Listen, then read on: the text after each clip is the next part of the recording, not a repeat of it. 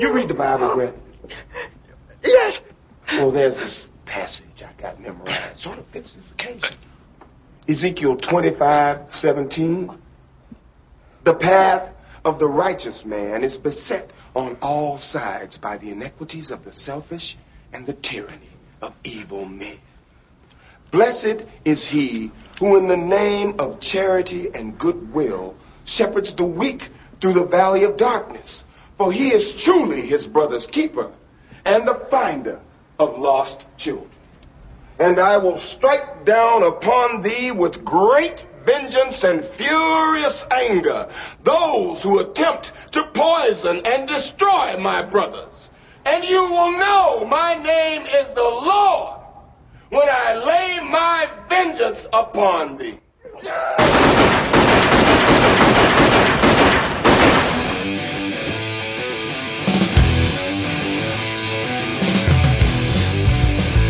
I can ignore quite a bit. All right, now we're good to go. There we are. Hello, and welcome to a new episode of Fascinated with Films. Felt like we were funnier the last time. I almost did 2 hours worth of pod with my microphone plugged into the wrong. You would have heard him like really faint in the background, picking up from you and just be like, I said maybe he's trying to be dramatic. I don't know. How's it going over there? melodic. They said they were going to hijack the pod. Now it's happening. Apparently, it wouldn't be that difficult. One button. All right. So, how is everyone doing? Doing all right. I think you text me and said you got some story of something that's been going on this last week. So Your stories are always interesting. They always cost you money. Oh, yes, they do. So I was going to work last Saturday, and I was driving along, and for some reason or another, I was thinking to myself, oh, I hope Dave gets his boat back soon. Maybe we can all go fishing, and I'll drive. I'll take my truck, because my truck's running really good, and, everything will be cool, and so, I'll call Dave, and I'll offer that to him in case he wants to do that. So I get to a red light. I make a right turn. And my truck just starts fucking up. And it's jumping all over the place. I can't figure out what's going on. I finally get to where, I'm close to work that I can call somebody for a ride, get done with work, have to walk back to the truck, get it towed. Call the people on Monday. This was Saturday. Call the people on Monday. They're like, it's going to be probably Wednesday before we can look at it. Oh, wow. So from Saturday to Wednesday, I didn't have my truck. They call Wednesday morning. I ran out of gas. Why wouldn't that be the first thing you would think dude, of? I've never run out of gas before. And the gas thing said that I had gas. Oh, that's I just didn't have gas, I guess you can't be held I don't fault trust if the my gas gauge. gauge. I don't anymore. Yeah. I guess we can't really fault you if your gas gauge says it, but how was the guy's expression? So, I just wish I was in the garage when. I just wish I was in the garage when they got your truck up on the lift, and someone was like, maybe we should put some gas in it first just to see if and it's like, son of a bitch, charge him $80. Yeah, it was $106. wow. That's a lot of gas. Yeah. You could have had 2 full tanks. Oh, wow. That's hilarious. So, yeah. Well, there's a silver lining in that. My truck's not broken Nothing down. was wrong with your truck. Yeah, exactly. Which is... There was a time period that I had a number in my head. It was $360. Yeah. Every time I took my cars in, yeah. $360. It was almost like they would say your truck's ready, and I would say, "Oh, let me guess, $360." So I was like, "No, $352." I was like, that was the number. I just spent $1,000 on mine, so it sucks. Mine's- You wouldn't have been hauling Dave's boat anyways. Dave's having some serious problems with the boat still. Yeah. Yeah, I mean, we went out and we went back. It just, the motor wouldn't stay tilted up. Right. Just wasn't happy. Yeah. We did go out and catch a couple. We did catch some fish. I caught Oh, nice. I some caught trout. a They were mackerel. little Dave caught a mackerel and a couple and trout. a couple trout. Heck yeah, out there in Steinhatchee. Steinhatchee. They get so mad if you say that. Yeah. It's a good thing they're not listening. I don't think they got radio. You alienating our Steinhatchee listenership because that ain't right. I can't make fun of country people anymore because You win the country? I mean, I guess Because I'm one of them, damn it. they're all around me anyway. So. Oh, you drive up to Steinhatchee and go to any of those like gas stations and everything? Dave lost his credit card when we were out there. Yeah, I lost Maria's credit You lost card. Maria's That's even credit worse. card. Correct. I left it on the side of the boat, And then we just took and then off. we took off, and it blew off. Oh, no. And we were only, I realized it like 10 seconds after it happened. Right, yeah, but 10 seconds too late. dust in the wind, man. Yeah. Great. Nobody bought anything on it though. I should have canceled it. Yeah, I should have found it. That's right. Not told her I had it. And then go running up a bunch of stuff. Someone charged a 52-inch TV. Did I tell you Paul just dropped off? I got to bring something to Paul's house.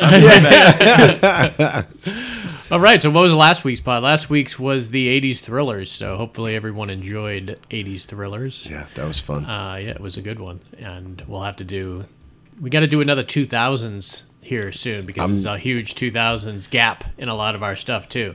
That and 1960s. You ready for 1960s? Man, I've been begging for 1960s. Sure I'm begging for 1930s. So we'll see. I bet he's not. That will be a monopod. You know what movie me, Dave, and that's what me, Dave, and we gotta get Bob. We'll do the 1960s. Bob would rock that 1960s. Oh, there you go. I can do the 60s. I can't do much earlier than that. I can do you earlier could, than that. you don't realize I could, it. but it would be we would very have to, famous films. We would have to make Like, it very when's- broad. It's a Wonderful Life was in the 50s. Yeah, it might even have been in the 40s. He was in the army Yeah, until 45. yeah, he's an army star, man. That guy, What's the movie with Jack Nicholson where he's tripping on acid? Easy Rider. Is that Easy Rider? Every That's movie probably he's done. that could have been the 60s. It's either late 60s or early 70s. Yeah. Probably was early 70s. I remember seeing that scene. Oh yeah, that's a guerrilla filmmaking. If we do like a guerilla filmmaking, I don't even type, remember that thing. movie very Oh, it was much. great. I just remember that scene. Yeah, the whole movie was great. I loved all of that. So yeah, there's so many different. I was thinking the other day we need a sequels pod, like favorite sequels of all time. Heck yeah. You know, There's a huge opening for that. I've been cleaning out one of my storage areas and found a bunch of. I thought I found some movies, but I just found the cases for the movies. Boo. He did find Black Rain for me. did Though. find I was Black Rain. Oh, I was nice, super dude. excited to get Black Rain. But I found a case about a movie we haven't even whispered the name of it, and it was and you gonna such do it a now? great movie. He's I gonna wanted whisper at it. least Skeleton Key. Oh, I love Skeleton Key. That was a great movie with I'm Kate fuzzy on Hudson. that. Hudson and Peter Skarsgård. Skarsgård. Such a great Oh, movie, man. man. Really? And it was like a super Super independent. surprise ending on that Yeah. one, man. Oh, is that the one about like? You just gonna give away the ending? No, I was just gonna ask. Is that the one where the guy gets killed at the end? No. Is it in like Louisiana? It is. Yeah. Okay. It's in the bayou. See, The bayou. see. Yeah, it was really good. I know stuff I know things. and stuff. But there was a time when I would just go to Here Again Oh yeah, and just if something new was there and it Never heard sounded of it, had good interesting actors you like? and had good actors, I would just buy it. yeah. No. And sometimes you got to. That's how you accumulated so much crap. I didn't have a ton of crap. No. If I had I'd say you had 500 10 movies, I bet I had 25 that you were like, well, why do you own this movie? Nah.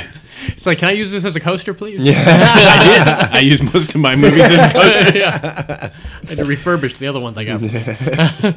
So, today's pod. These are films that are not Yes, going to be it's used. fantastic. It is.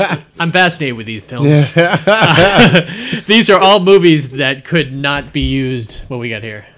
I just handed. Oh, that's them- right. That's I right. just handed a That's copy good of one. That's my movie. Witness. Oh, I thought maybe it was a coaster. Yeah, that's We use my Witness as a coaster. These movies we're going to talk about today definitely won't be used as coasters. Let me tell you that. better not. No. We're going to do our director's pod. And we've done several director's pods in the past. We did Spielberg, we did John Carpenter, and we did David Fincher. So we're starting a really good This- kind of legacy Yeah. of different... This one may be the Ones. one everybody's waiting for. This though, one to be is a honest with huge you. one because I know certainly Jelani is going to be pissed when he hears we did it with us. You told me I could be We didn't want you work hijacking during the the pod, day, man. Jelani. We know he would. you have a job during the day, unlike the rest of us. And this guy has so many amazing films, but really, when you think so many, it's really only like 10. Yeah. He's got 2 in the works right now, and you could really almost consider it. You could almost consider it 8 if you considered the 2-parter as one Didn't movie. he say he's stopping at 10? No. I heard he said. No. That's ridiculous. That's crazy talk right there. Fake news. You're crazy, man. You're crazy, man. You're crazy. I like you. You're crazy. All right, so we got a long build up here. So this, All right, build it up. the director that we're going to be talking about today is the amazing Quentin Tarantino. Hell yes. For my money, no one does dialogue better than Quentin Tarantino. I would argue that all day long, that he writes the best dialogue and the best scripts. Scripts is definitely his strong point. That's why actors will trip over themselves to to be a part of their production, and will cancel other jobs they have to be part of the production. I love his dialogues too. Oh, like his own personal. Even the dialogue that's written for other people, I can almost in my head picture Quentin delivering. Yeah. A lot of times. Yeah. Too. He's so weird. Yeah. He's on screen. He's so weird and awkward. Like everybody's had this friend. Oh yeah. Where you're like, if someone hangs out with him that's never hung out with him, you're almost like, yeah, he's fine. Yeah, that's just the way he is. Yeah, he's just a movie fanatic, man, and he had an amazing. I can tell you a little bit about his origin kind of story, because his mom was in the business. She worked as almost, I think, a secretary or something in California in Hollywood, doing stuff. So she was able to get his foot a little bit in the door, not so much that his work didn't really drive it. So he worked at a video store, very similar to that. I worked at a video store. He wrote scripts similar. I wrote scripts, so I've really kind of followed his path. He certainly have skyrocketed way more than I have. I think he's got you so far, but he does. You're young, man. I'm busting out. That's right. I mean, and he's working on 12. You're working on 4. Yeah, but all his are great. People have seen his movie. I've seen your movies. I've seen our movies too. Wow. We've got 5 too. Oh, 5. Sorry. Tried to screw us out of misfortunes of Rupert Elliott right there. Anyways, so he had written a couple scripts before he even did his main one. He sold 2 scripts. He sold one of them was a big hit. He sold one to Tony Scott, and he sold 2 big hits. One to Tony Scott, and he sold one to Oliver Stone. The Tony Scott one turned out to be True Romance, and the Oliver Stone one turned out to be Natural Born Killers. That's so crazy. So it's crazy that he wrote both of those scripts. And then he wrote the amazing Reservoir Dogs, which is where we're going to start with, too. I might jumble a few of these up. They're not necessarily going to go in chronological order, because I really want to end with The Big Dog. The Big Dog? The Big Dog. All right. You know The Big Dog. Let the big dog eat. And then we'll talk a little bit about his 2 movies that are in production or in development right now too. But with Reservoir Dogs, it was very interesting. I was working at the video store, and I had rented it with my friend Ed, who and we were living in Deep Creek. Krasnodemsky, giving him a shout out. And he had come over, and we watched. I had heard about it at the video store when I worked at the video store, I would rent anything that remotely sounded good, or I heard you didn't have to inklings about. Yeah, it was free. Yeah, it was free. That's what was great about it. So I took it home, and we watched the first. He was a smoker, so we watched the first half hour, and then we went out on the porch, and he was smoking a cigarette, and I was like, I can't believe how great this movie is. This is crazy. Yeah. We went back in there. We continued watching it, and he was a fanatic smoker, so we had to take another break. I can't watch a movie with smokers. Man, people are tried crazy. to watch with Zach Gibbons or Matt, our brother Matt. He's like that. He'll leave the theater. When we're at the movie theater, he would leave the theater, smoke a cigarette outside, come back. What I miss? I was like, I'm a smoker, but I can nicotine patch or something. Yeah, I can make it through a movie. I mean, you know what I mean. I might smoke 5 seconds before the movie starts. Yeah. But or if somebody has to take a bathroom break, that happens. I'm gonna go out. But I'm not gonna be like, hey, pause this. I have to go outside and smoke. No, I I do have to admit, I have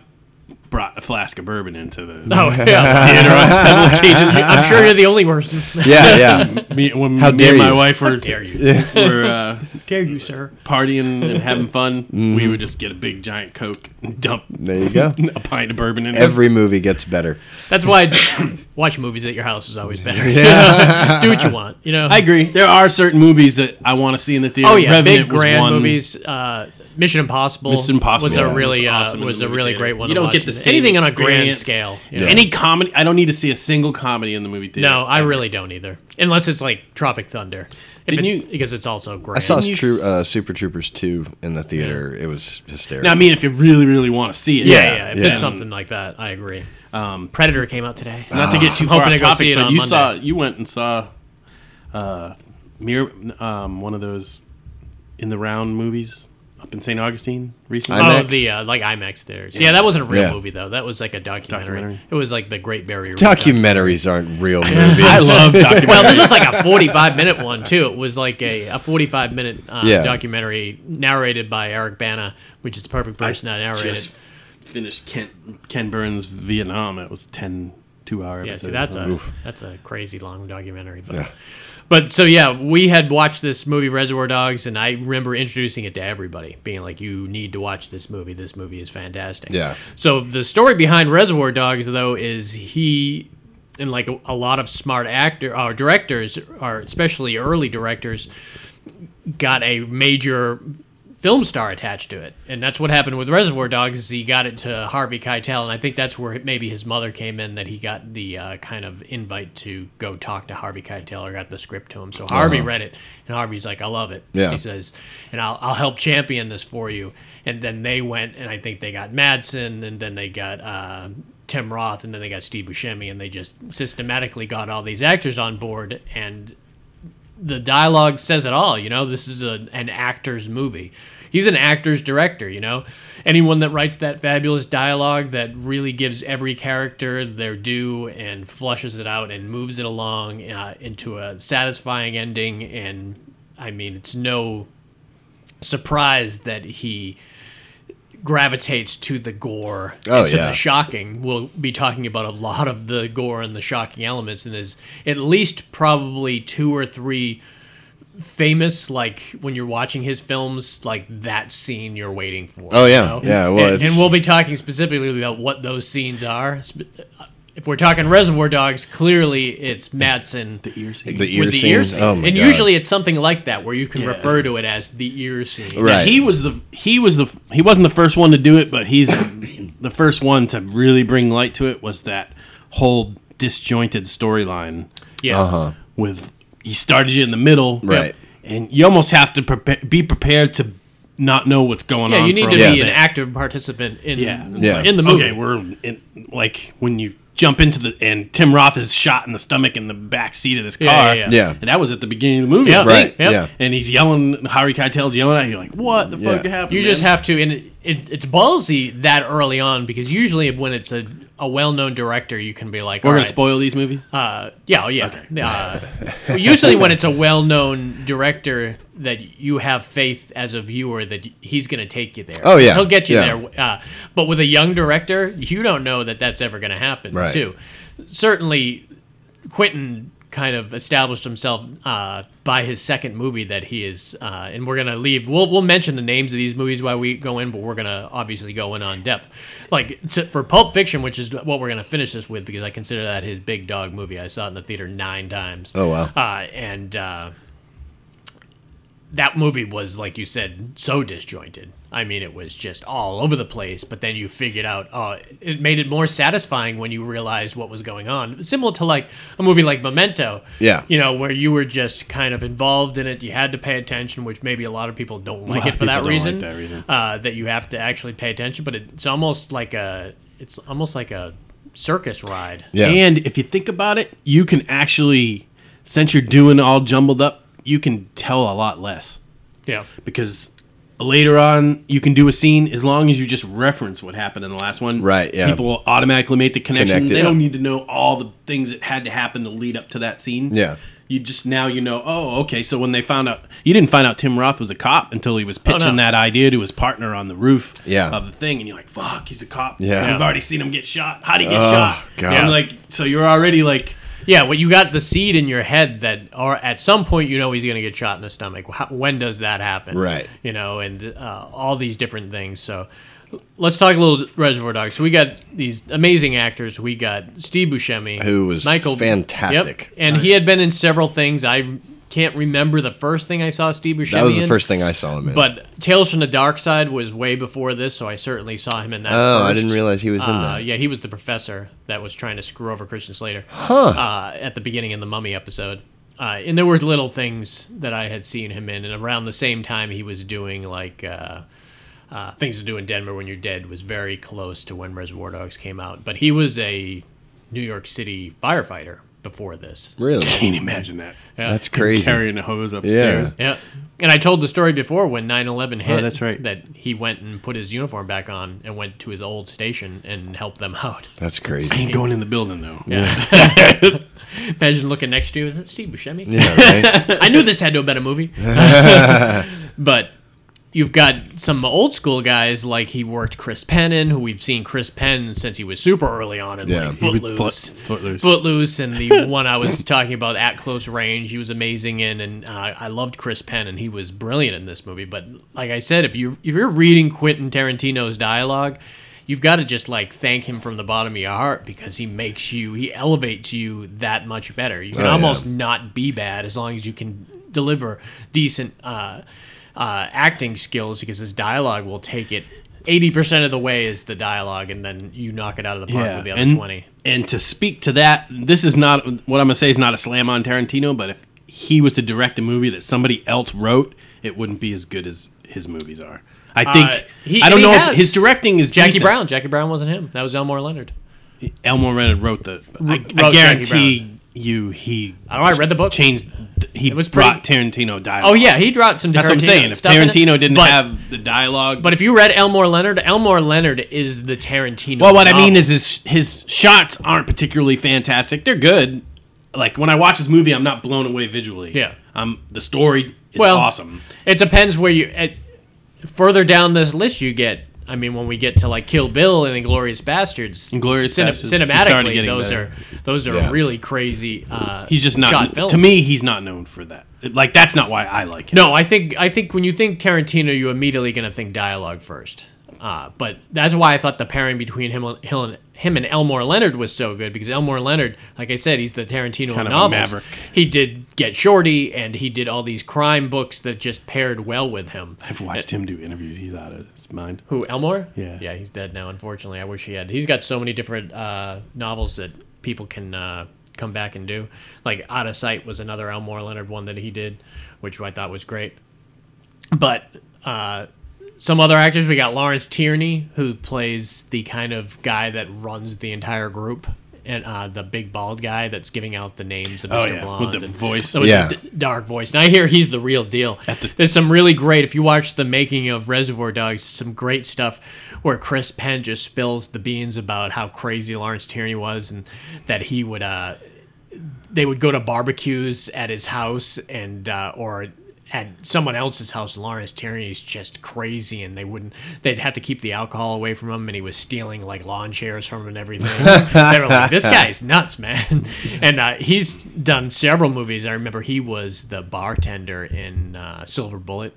He was also he also played Elaine's dad in Seinfeld in one random episode. So, and the coffee house scene with him is that's kind of his famous thing. That's the opening scene, and that was also, as a screenwriter, you didn't realize he really gave you the opportunity. You didn't realize you were allowed to use that much pulp culture in your own script, because you think of how much he talks about different movies from the 70s, or like talking about the Madonna talking about the Madonna song and everything, and you don't think about that when you're writing. You kind of want to write your own thing, and you feel like you're writing a fictitious movie. You don't want to bring in real life acting into the movie, but he does that in almost every single one. His music kind of carries along a general theme in his movies, and all his soundtracks are really, really good. I own several of them. The Pulp Fiction soundtrack, Reservoir Dogs soundtrack in particular.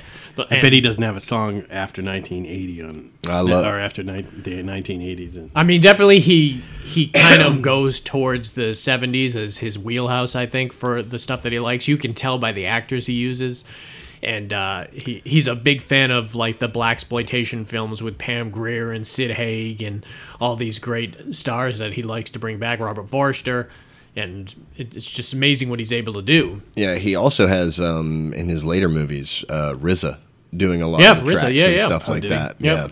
No, so I guess that is him going more a little bit modern. It just goes with what he's doing. You know, you can tell by watching his films that, like I said, not only is he a fan of those 70s blaxploitation films, but he's a fan of kung fu movies, because kung fu movies are a huge kind of go theme. hand in hand. Well, it's all the 70s. When you think the 70s, those are two kind of counterculture elements that were major in cinema and in music too.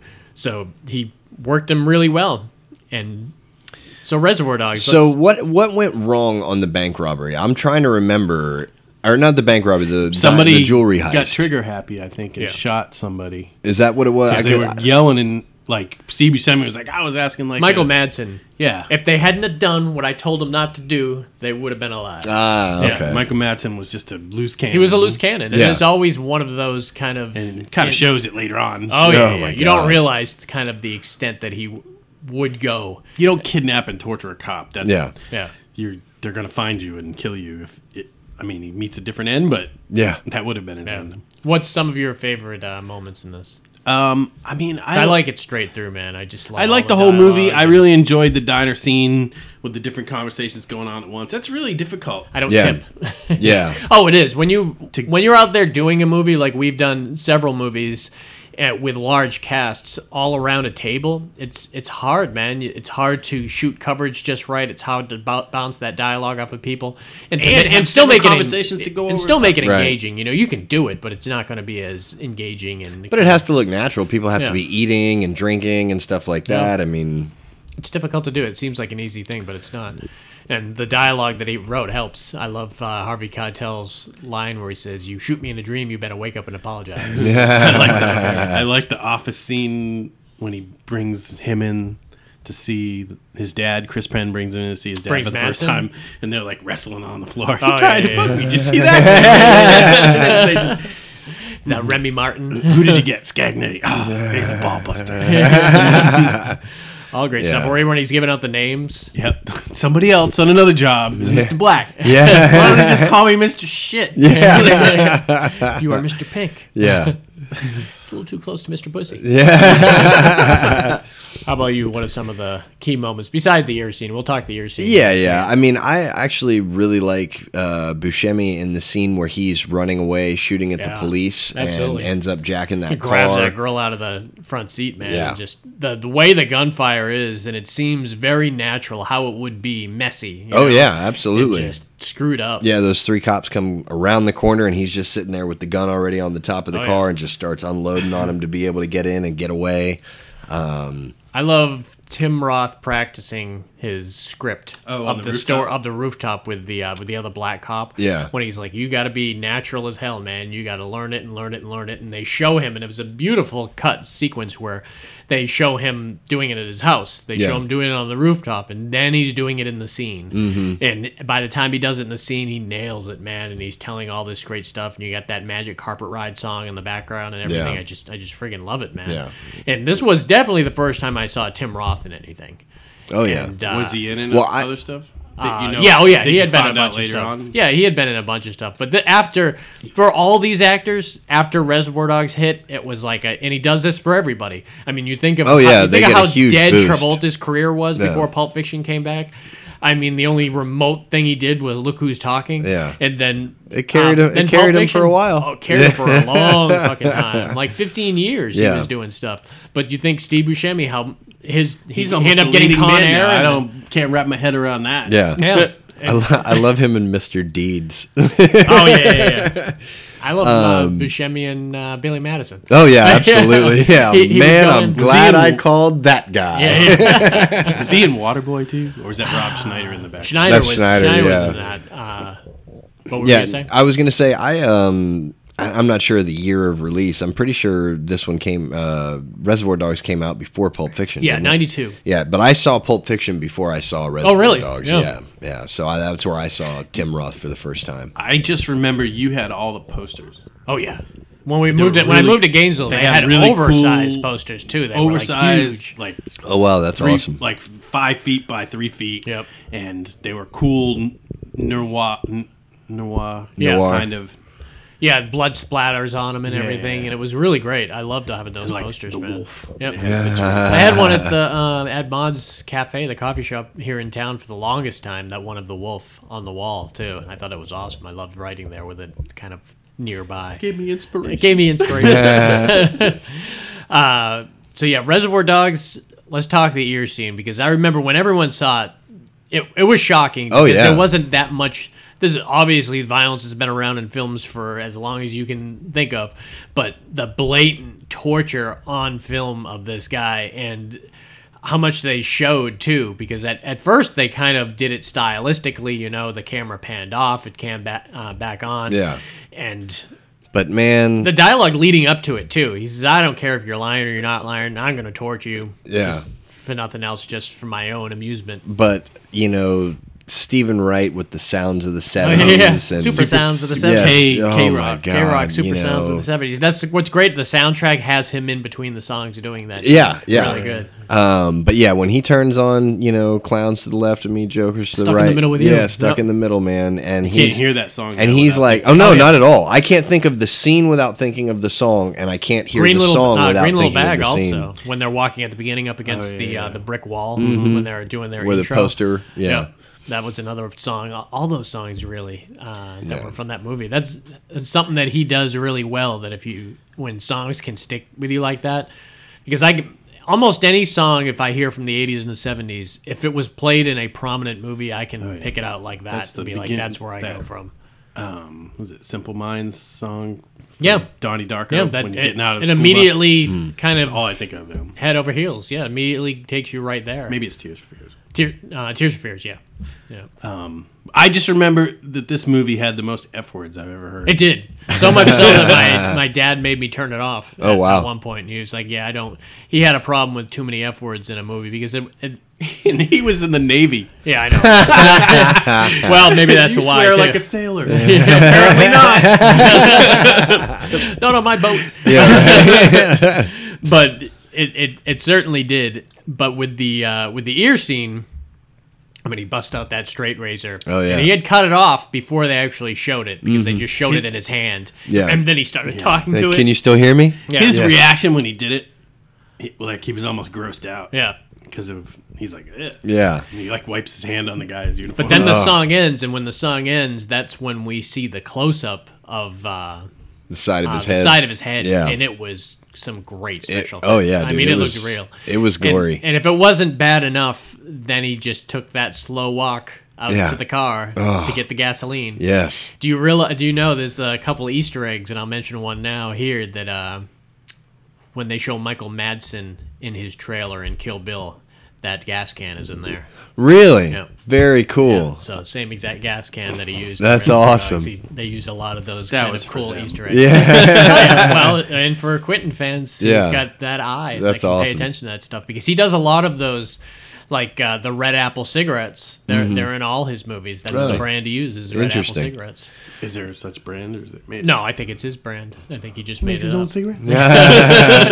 Made his own packaging. But yeah, I mean, and so as that scene gets over, and Tim Roth shoots him, Yeah, because you thought he was going to light him up. Yeah. Because he douses him with the You're gasoline. just waiting for and it. he's got the Zippo pulled out with Yep. the flame Yep. in air.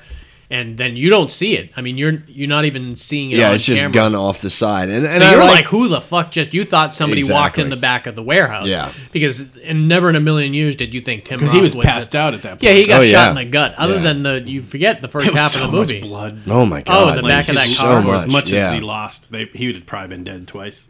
Yeah. That standoff when they're all pointing guns at each other is also one of my That's a great one, Yeah. man. And Putting the gun on my dad. Yeah. Oh my god. or Harvey Keitel, the disappointment in Harvey Keitel because he yeah. really believed Tim Yeah. Roth was Oh going to Yeah. my god. and he was willing to sacrifice his life Yeah. and kill Did. somebody Yeah, else, man.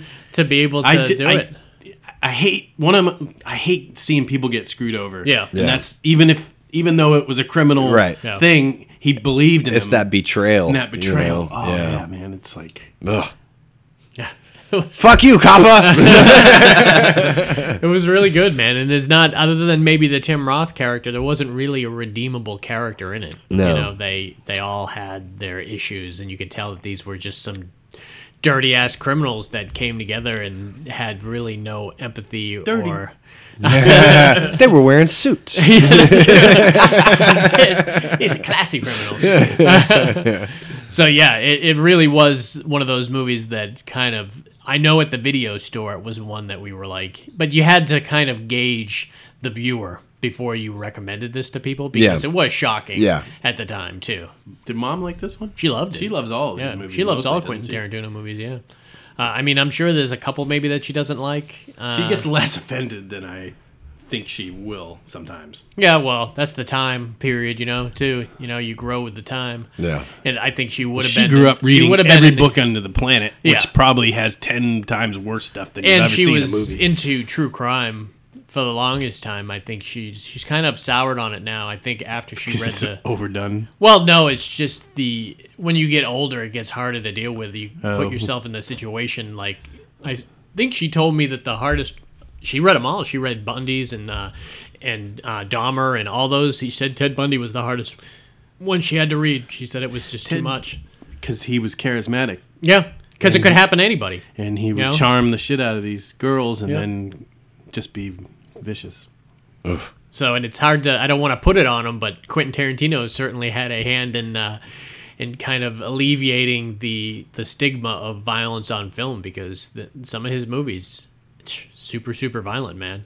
Why don't we jump around to another one here? Why don't we jump all the way to Inglourious Bastards? Oh, hell yeah. I love Inglourious Bastards, and I'm thinking violence here. This had some uber violence on it, man. Some really crazy stuff, and I watched this. It had some ridiculous violence. But it also had one of my favorite scenes was that opening scene. Oh, man. And it lasted for like 15 minutes, And you never had heard of that guy in a million. Christoph, and he had done about 100 movies. Oh, probably. My God. And he's won 2 Academy Awards for Best Supporting Actor. Or before that? From this Tarantino? And from Django. Django, yeah. The 2 Academy Awards he's won are because of Quentin Tarantino's. It's also the only 2 Academy Awards won by an actor in a Tarantino film. Foreign actors, man, they always want to be There's been a bunch of nominated. People forget that Robert Forster was nominated for an Academy Award for Jackie Brown. Huh. I'm just so impressed at how many languages this guy and he moved from. And he speaks 3 or 4 in this movie. Yeah, and he did all his own dubbing when they did it in German. I'm sure. Yeah, because that was what was great about Inglourious Bastards. Either you bought into it or you didn't. How much English was probably 20% of the movie. It was really all German and French in the movie, and I loved Italian. it. There was some Italian in it, I loved it because I kept Arrivederci. I loved it. I do not shy away from subtitles, and if it's doing it in a movie, nothing makes it worse than when you're doing a period piece, Nazi Germany, or even any side of the war when they're not doing it in their native tongue. I mean, come on, do it in your native tongue, man. Well, some movies I forgive, and some I don't.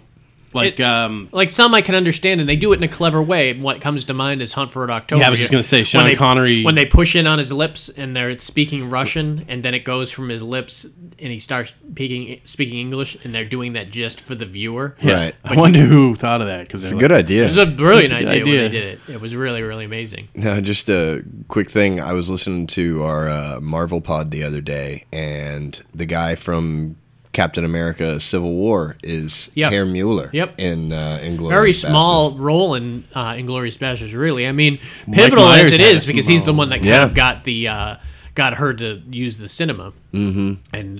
But she's from the beginning of that movie, man. Let's talk a little bit about the beginning of that movie. You want to talk about the beginning? Yeah, I mean it's kind of that scene probably played out.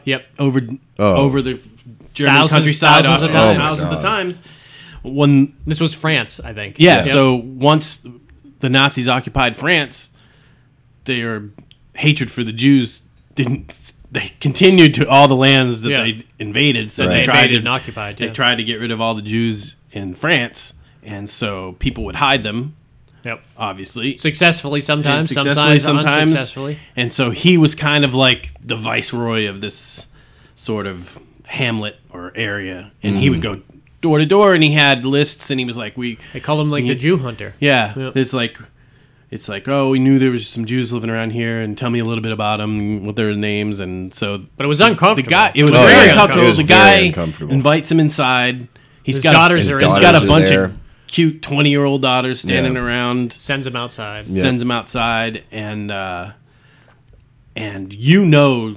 they do that awesome drop of the camera. It kind of goes through the floorboards. They must have filmed it like in half of a set. Yeah. And you see them hiding under the floorboards. Yeah. So you knew early on that they were there. Yeah. But he's got that uncomfortable dialogue when he's like comparing Jews to rats, and then rats to squirrels. You know, and he's like, if a rat came in your house, you wouldn't invite him in, and you wouldn't offer him some of your delicious milk here, would you? He says, no, probably not. Yeah. Then they're smoking their pipes, and he's they're got just that talking about. He's got that huge huge, pipe. ridiculously huge Yeah. pipe. Christoph has. Our dad smoked a pipe. It was Yeah. always weird. Like, I've never seen anybody There's not else. many people that are pipe smokers. You know? my He dad had to do my that. dad Probably smoked even a less pipe. now. He was watch at night on a ship, and you couldn't smoke because of the ember from the enemy during Right. Vietnam. Right. But you could smoke a pipe. Interesting. because the It was flame down. Yeah. He had like calluses all over his thumb because he was constantly Putting it out. or pushing it down. Yeah. But Captain Black. Captain Black, that was his brand. He branched out and got Every once you got Cavendish, the cherry Cavendish. It smelled good, man. Nothing smells nothing better smells than better pipe than tobacco. a Our pipe. friends would come over the house and they were like, If "I it love the smell of your tasted the way house." it smells, Yeah. like, you know what dog food tastes like? It tastes just like it smells. delicious. Delicious.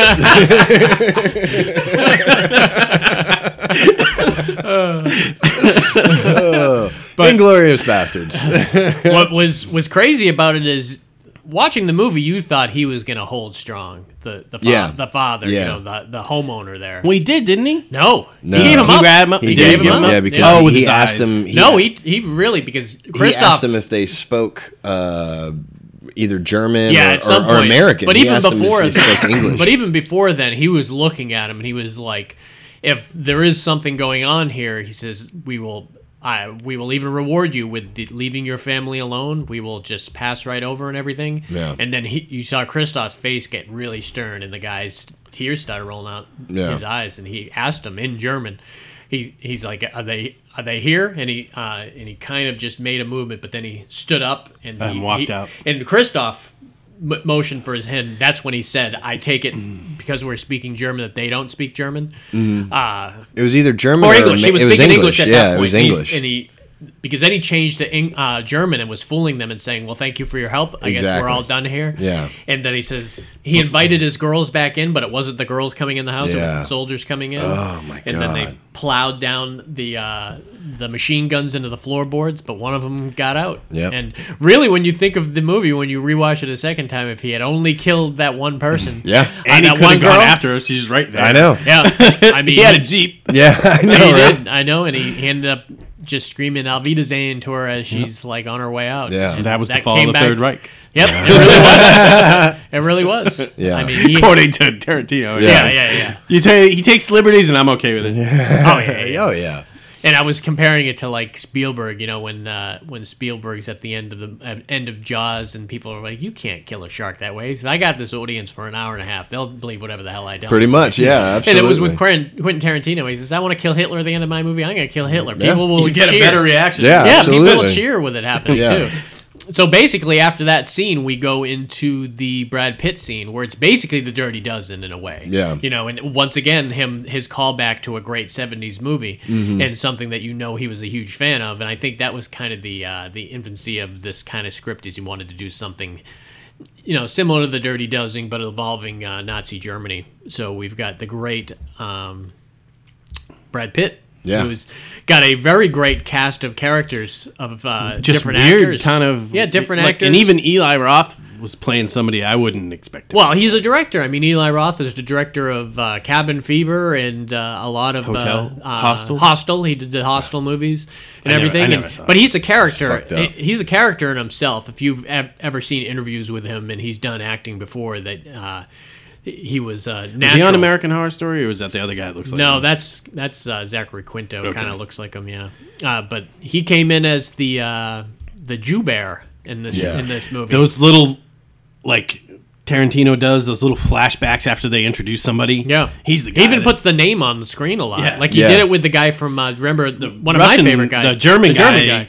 He was from great. SLC Punk. Remember SLC Oh, yeah, Punk? yeah, He's yeah. the drug dealer that would keep them there all that's day right, long that's and right. talking. Remember, he's talking to them in the shower. You see the shower piece? It's great. He was so funny in SLC. If you haven't seen SLC He was not Punk, funny in this movie. No, have you seen SLC Punk with Matthew Lillard? I have Oh my once. god, so funny, man. Yeah. We haven't talked about that on the pod at all. We will. I love we the will part where one the day. guy just starts bashing all the cars. bashing all the cars. I'm trying to think of the crazy. Oh yeah. Yeah. This guy was great in that, and this was like what you said. They showed that little vignette of him doing his stuff. He was just a German that turned on Germans. Yeah. And the Nazis. The scene where he shoves his he hand was a down hero, that guy's kind of. throat. Do you remember that? Yeah. That was one of the key Tarantino moments where you didn't expect it and you're seeing it. You're like, holy crap! I'm not sure that could ever even work, but he's doing it. The one that got me is when he hits the guy with the bat. Yeah. But then they do a far pull away shot of him like caving in the guy's. Must have been a rubber head or something. Yeah. It's like, no, I'm pretty sure that was the real guy. no, that's dedication. Man. He's a stunt man, damn. Jeez. They can take punishment. Well, that was what that scene happened shortly afterwards too, where you saw what they did, and I love how it's a callback to the very end of the movie with Christoph when they were like, when this war is over, you're going to take off that uniform? And they were like, yeah. And he says, nah, see, that's where I don't like it. I like to be able to know who's a Nazi and who isn't a Nazi. Yeah. So since you're going to be the one taking off that uniform, we're going to have to give you a little something that we'll be able to spot who's who. And they show them, and it really was done well. It was hard to watch when they did it to Christoph. Oh, yeah. It really, I don't know how they did put it. the application on his head. And it just looked great. Blatterfield or something. And So what he was doing, they would carve the Nazi symbol in the SWAT sticker into people's heads with the biggest knife you've ever seen. Yeah, big old Bowie knife. Even Crocodile Dundee for Congress would be like, holy crap, that's a knife. Yeah. But that symbol is not as offensive here in the U.S. as it used to be. Yeah. Right. There's a lot of key scenes in this movie that I think people kind of always come back to. One of the major ones for me, and you forget that it lasted a good 20, 25 minutes. Like Quentin Tarantino's movies always are about 2:45 to 3 hours. Was this? And it's the scene in the bar. Oh, that was a great scene. I love the scene in the bar. Absolutely. It's certainly with the cards. With the and three instead fingers. Of the three. Yeah. But it starts off with them. You realize that they got this German actress to kind of be an inside guy. And This was also one of the first times we saw Michael Fassbender. Yeah. Playing a Brit at first, but then he kind of does his German accent not quite as well. Yeah. And the guy that opposite him that finds him out was really good at this. Yeah, he was. And I looked really him up good. and I don't know anything he's been in. Huh. He got shot in the dick. Yeah. Oh God, man. Oh. So that scene there was really great because you went in there and it was some guy who just found out his wife just gave birth like 5 hours to earlier. To a boy, Maximilian. Yeah. And then they're playing this game where they put the card with a famous name on it up against their head, and everyone else gets to ask questions to everyone else who's looking at that name to find out who he is and everything. And it seems like a fun, cool little drinking game. They have that app. Oh, It's the only app I've ever played Oh, for. I've played that. Oh, the Heads Up app? The I think it's Heads Heads Up Up. app. Yeah. I think that was an Ellen. I played it at a bar. I think Ellen created that app. Really? Yeah, I think that was her because she does it on her show a lot. But it was interesting. That's when you got to see Michael Fassbender, who came in as a British officer. First time we saw him was being introduced by Mike Myers. Yeah. With a ton of makeup on. Yep, and Rod Taylor too. Rod Taylor, most people don't even know it was him, or even know who Rod Taylor is. He played Winston Churchill in that scene in the background. Oh yeah, you could just hear him. But Rod Taylor was the guy from the Birds, and he was in the Time Machine, the original Time Machine, old school actor that. He didn't look when he got older. He was that really thin actor in The Birds, and then when he got older, he ballooned up nicely, as Rodney Dangerfield would say. And he got really old, and he played this totally different types of characters. So he was perfect to play Winston Churchill. But once again, the way Quentin's mind works when he's casting, I love how he's like, man, there's so many great actors in the '70s and early '80s that aren't doing it anymore. I'm going to revitalize their career. I'm going to bring them back and put them in my movies. And if I was an old actor, I'd be standing out in front of his driveway. Yeah. Remember me? Yeah. We'll get I was in Shaft. Remember me? Yeah, we'll get the guy from the Cosby Show. Yeah, who's also in an NCIS now too. He just got hired for an NCIS awesome episode too. So some things turn out job well. shames me. Yeah, no, job shame me right now. God, Dave, I works in the can't. forum. I saw him the other day. He had goat shit all over. I can't help it. So Hollywood. Yeah, so I love that scene in the bar, man, where one slight gesture. Yeah. It was the ordering of the drinks. Yeah. And Michael Fassbender holds up 3 fingers, not realizing that it's the wrong 3 fingers. And Yeah. if a German was going to do it, he would do the thumb and the middle and the index finger, and not the index, middle, and ring finger. And who would know that, man? It's just an amazing thing. But he writes this dialogue and gets these actors who just make the scene so uncomfortable, and you know it's going to end badly. But Yeah. I mean, that premise is immediately uncomfortable. If Yeah. you have people pretending to be somebody they're not, Yeah. and then someone else is like in their space when they just want to stay anonymous. Especially that of someone with authority too. yeah, of you course, know. and a gun. Yeah, you know. that guy was great, man. Oh, yeah. He was really, really good. Absolutely. I've seen him in something since then. but Yeah, I haven't. I don't know looked him what up. The girl I had seen before, the girl who played the German actor, she was the blonde girl from National Treasure, both the National Treasure movies. Huh. But that really the only ones I had seen her in. They rolled her, like she. They, Well, yeah, but remember, Christoph She shot. choked her She to got death. shot in the foot. She got shot in the in leg. foot. And remember, yeah, but it was in the leg. during an operation that Yeah. Pitt was Brad running, Pitt. and then Brad Pitt was gonna. Didn't he have like? He's gonna take this bullet out, and if you help us, we'll give you the Novocaine. No, he stuck his finger in the wound. Oh yeah. Stuck his thumb in the wound while she was like giving up everything, and told Yeah. her the Fuhrer is going to be at the cinema because that girl at the beginning who gets away, flipped pretty quick. She ends up that girl from the beginning who gets away ends up opening a cinema. Yeah. Who she just happens to meet the guy from Civil War. Yeah. Who plans, instead of doing it at the Ritz Carlton where they're going to watch this premiere of this famous German Yeah. guy's movie and the girl, and they were going to have is it Gerber? What was the other German's name? Yeah, it's Gerber. like Gorbel or something. Grobel? Gorbels. Gerber's a baby food. No, yeah. Yeah, it's Gorbels. How dare you put the Gerber things together again? I'm sorry, Gerber. It's probably a Jewish major. Hey, you know, Heinz used to make pasta shaped like swastikas. What? Oh, I'm sure. Yeah. Now the Pittsburgh Steelers are all screwed in. They own a Heinz 57. Yeah, right? So what ends up happening, you know, that French girl from the beginning gets away. She opens the cinema. They end up having basically the whole German, like, high command Third there. Reich. Yeah. And even Hitler was there, and they didn't even plan that. But unfortunately, Fassbender was going to be part of the team to go in Goering with was his with the blonde girl, and then he ended up getting killed. And you never think Fassbender is going to be in a movie that small of a role, but he wasn't famous at this point. So Right. now he's huge, and they would never kill him off that early. Right.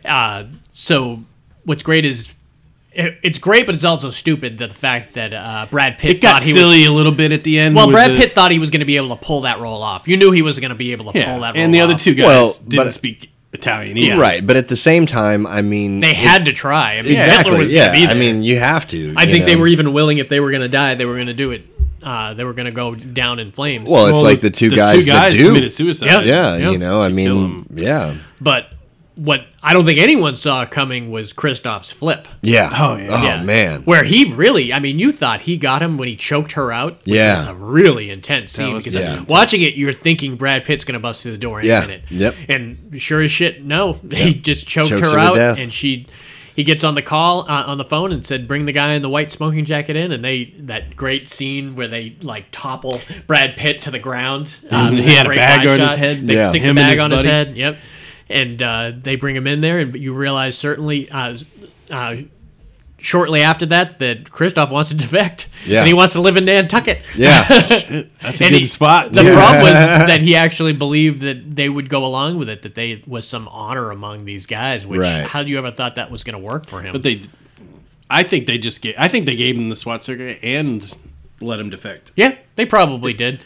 because I mean, you he- would be a hero to the U.S. even though you used to be a Nazi. Right. If you flipped and If he and was gave in- up Hitler, that's Yeah. pretty heroic. The Yeah. problem was they knew how much bad shit this guy did. Yeah. If it was some random German officer who was like, I've never wanted to be a part of this. Right, yeah. I don't want to be a part of it now. I wasn't a part of it then. I was just kind Valkyrie of style. observer. Yeah. Yeah, then they could really a good forgive you movie. and everything. But that wasn't one where they did too much English in it, though. You know, Valkyrie, yeah. Yeah, Valkyrie. I think they got it in the. Well, they did the same flip in that, though. yeah, that you was know? the thing, though. Maria's relatives had a hand Yeah. in that. Oh, wow. And two of them were sentenced to death after that happened. Oh, and shit. the war ended before they carried out the death sentence.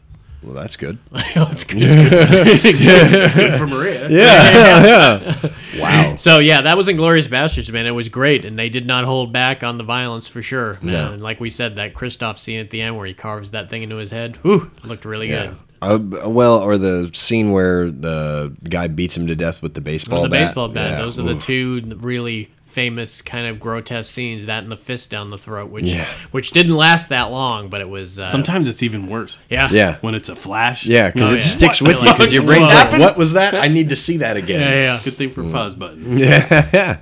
So what do we want to talk about next? When you want to? Are we pick doing one? you picking one? Yeah. Well, we're gonna leave Pulp Fiction to the end. Okay, well let's talk about the Kill Bills then. Let's Ooh, go yeah. right to Kill Bills. We'll do 1 and 2 right after Right each after other. each other. All right. I'm gonna get them confused. Oh no, A little bit. I would confuse stuff from 2 thinking it was in 1, but definitely not stuff in 1 thinking it was. Did you have before we talk about? Was there one that you liked more than the other, or do you always look at them as one unit? Because there is the Bride saga, which they came up with They later, put them together. where they put them together, I haven't which is seen basically just butted up. The weird thing is that those 2 movies, I love them both, but I rank the scenes. Yeah. Yeah. Like I like if I choose to go to a scene, Which one had more scenes in it than that you liked? I would say number 2. See, I would go number 2. The trailer scene with Number 2 had more of a everything Western with Michael feel. Madsen was great. In Yeah, number 2, absolutely, and with Daryl Hannah. and with everything, Yeah. even and the end sequence in number 2 was great. Yeah. I like them both almost equal, to be honest with you. But there's certainly, if it wasn't for the scene with that Pai Mei who did the training of Yeah. her in number 2, Yeah. it would be completely. One is more kind of kung fu related, and one was totally a Western. Uh-huh. But because they kind of blended the Pai Mei thing, and it kind of carried over a little bit. Yeah. That first one certainly had a definite kung fu Japanese kind of elements to it that were really fantastic. Yeah. All right, let's start right off with it then. So Kill Bill Volume 1, we've got the character of the Bride, she is part of this elite kind of assassin group who wants to get away from the assassin group. So she meets this kind of nobody. What's her really. snake name again? Black Mamba? No, Black No, Mamba. Black Mamba was. No, I'm supposed to. I be think Black she is Mamba. Black Mamba. Yeah, she's Black okay. Mamba. Yeah, Vivica A. Fox. Yeah, Yeah. like, I'm supposed to be Black Mamba. And there's Cottonmouth, and I can't remember all the code names of all the people. But Yeah. So basically, she wants to get out of this group, and Bill won't let her out of the group. Yeah. So Well, it's like a group of female assassins. yeah, with Madsen you know. though. Yeah, that's Madsen's true. involved yeah. too. So, but Madsen's Bill's brother. So Right, it yeah. kind of He got grandfathered in. nepotism Works at every level, even in the criminal realm. Right? So they end up coming into the wedding sequence at the very beginning and kill everyone. They kill her, but unfortunately don't. Honorable son. Remember, she spits on Michael Parks, who plays 2 characters in this, and he's phenomenal in both characters. He plays a character for number 1 and number 2. When he plays the Cuban the guy. whorehouse owner. Yeah, the Cuban guy That at the was- end. You would in a million years not No, believe he wasn't that nobody. that ethnicity, you know. And he's an amazing actor with a huge range. He died too recently. He died recently, and Kevin Smith used him to the hilt in a couple of his films, really, really well. In Red State, he played the fanatical. I don't know if you ever seen Red State. I haven't. He played a fanatical preacher who was kind of like a David Koresh type character who was starting this end of the world type thing going on, and he was psychotic in it. And you were like, oh my god, the movie was all right, but he was amazing in it. But then as Tusk, he was amazing as that guy in Tusk. He was Still really don't know how good. to feel about that movie. But no one does. No one knows how to feel about that movie, and it's one that I keep going It's back not to. bad. It's not bad. It's way better than it should be. I feel like I shouldn't like it. Yeah, a lot of people are disturbed by it, and a lot of people feel it's almost a comedy. I think it's almost more a comedy, but it's very terrifying. Well, some of those things. Michael scenes to Parks watch. plays it Yes, like I haven't seen it. Michael Parks I haven't plays seen it. Tusk or Bug. Bug Oh, man. is But, a little more. but you gave me both psychological. of them. Yeah, Bug is definitely. Oh, I gave you Tusk. I didn't realize you. Gave I me thought Tusk. you did. Oh, maybe I don't know I'll double check. because I only have it digital, so I don't think I gave it to you hard copy. I'll double check. But it's great if you want to watch Michael Parks. Just put in a role like he did not play it like it was silly or anything. He played it like he was this huge kind of horrific kind of star in it, and he was great in the Kill Bills. So yeah, he was one of the sheriffs, and his son, who's been in other Quentin Tarantino movies, his other son was also in The Hateful Eight. He was the one that drank the coffee along with Kurt Russell. Oh yeah. That's Michael Parks' son. But he played his son in the movie also. He was also in Death Proof. Remember? That same cop father-son thing. That's right. After Kurt Russell killed the girls, and Kurt Russell was in the hospital, and you've got the cops coming and talking about what happened. Right. It's the same cop from Kill Bill and his son. No shit. So they carried over in that movie also. Interesting. So we'll talk about that a little bit more in Death Proof. But this was, like you said, this was another one that's kind of disjointed, and you don't know what scene is coming first and what scene's not. So we see... She's got this like kill list, kind of like a death list, and it's literally it's very dramatic when she has it and she's crossing them off. And really, the two big ones that are involved in Kill Bill, other than establishing who she is and what's actually going on, is the death of Vivica A. Fox and the death of Lucy Liu. Lucy Liu, man. The great part about that opening scene is she pulls up in front of her house in the Pussymobile. Yeah. In the movie, Pussy wagon, you have no idea why you have she's no driving. idea. Right, You're like, what the fuck is that? Man, God. when you find out. Yeah, dude. Oh, that was a disturbing scene. That was My one of the name scenes. is Buck, and I like to fuck. And he's a Quentin guy too. He was in Jackie He's Brown. great. He played Michael Michael partner. Keaton's partner. Yep, in that, and I think he played in another movie. I can't remember, but I've seen him in several movies. He was the asshole in the fabulous plane movie Iron Eagle. He played the guy that was racing Jason Gedrick. Oh, I got He was you on the motorcycle. Yeah, That was Buck. He was going to lose that race. And it was, remember who else was in that scene was the guy from Waterboy. The, the guy that just grunted from Waterboy that had the weird eye. He didn't grunt, he just talked talked Cajun. Yeah, he just talked weird. Creole. No, not the not Blake, not I see. the big guy. The big jacked guy. Yeah. He looked like he'd been kicked in the head by a mule. Did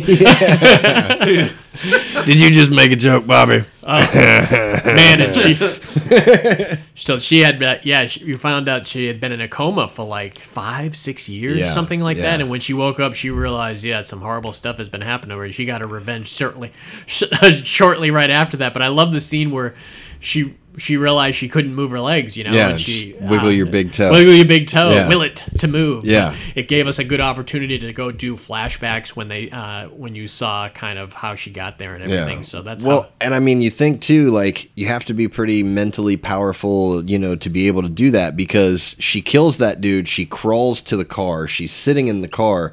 Like they would have known that, you know what I mean? His like whose car that was, everything like that. So she just totally regenerated herself in like it's not 40, like you can spot that car anywhere. In like 45 minutes at the most, you know what I mean? So that's impressive. Karate Man bruise on the inside. Exactly. 5 quart of blood technique. He says bitches are in the car. Was your ignorant? Everybody out there is like, what He was in the joint last night. Throw a little Trading Places at you right there. I love, though, that when we see her doing these things, we don't see the Pai Mei teaching her how to do it until the second one. He doesn't teach anybody. Yeah. He doesn't teach anyone the 5-point palm exploding heart technique. Oh, my God. That's so cool. So he goes for Vivica first. And we got to kind of zip through these. We'll stay on Kill Bill for like 45 minutes. For sure. So the Vivica one was intense. Oh, yeah. Great fight scene. Oh, man, a great fight scene. It might be... We did fight scenes, and we never included that on there. And I'm surprised we didn't because, man, that is an intense fight scene. I remember thinking about the one at the end when she fights all the people. I think we talked about that. Crazy one. 88 we talked about that one. So we probably didn't want to talk about 2. Yeah, but the that Vivica one, man. And I had seen her, one of my favorite movies with her was Idle Hands. Did you ever Idle Hands? Oh, yeah, I remember it. I didn't remember she was in it, Yeah, she was the one who was hunting the hand. Huh. She came Except back. when the hand just came off and was fucking with people? Yeah, he cut his own hand off. Remember, Seth Green was in it and everything, and it was a great... It's a great, like, Halloween movie, too. Yeah. His friend was dead, right? His friend was dead. But he just kept hanging out Both with of him. them, remember? He stuck his head back on his body. Yeah, the other one had the bottle in his head. Yeah, he had the bottle. Seth Green had the bottle We in his got head. way off the rails. Well, no, not way. She was in it.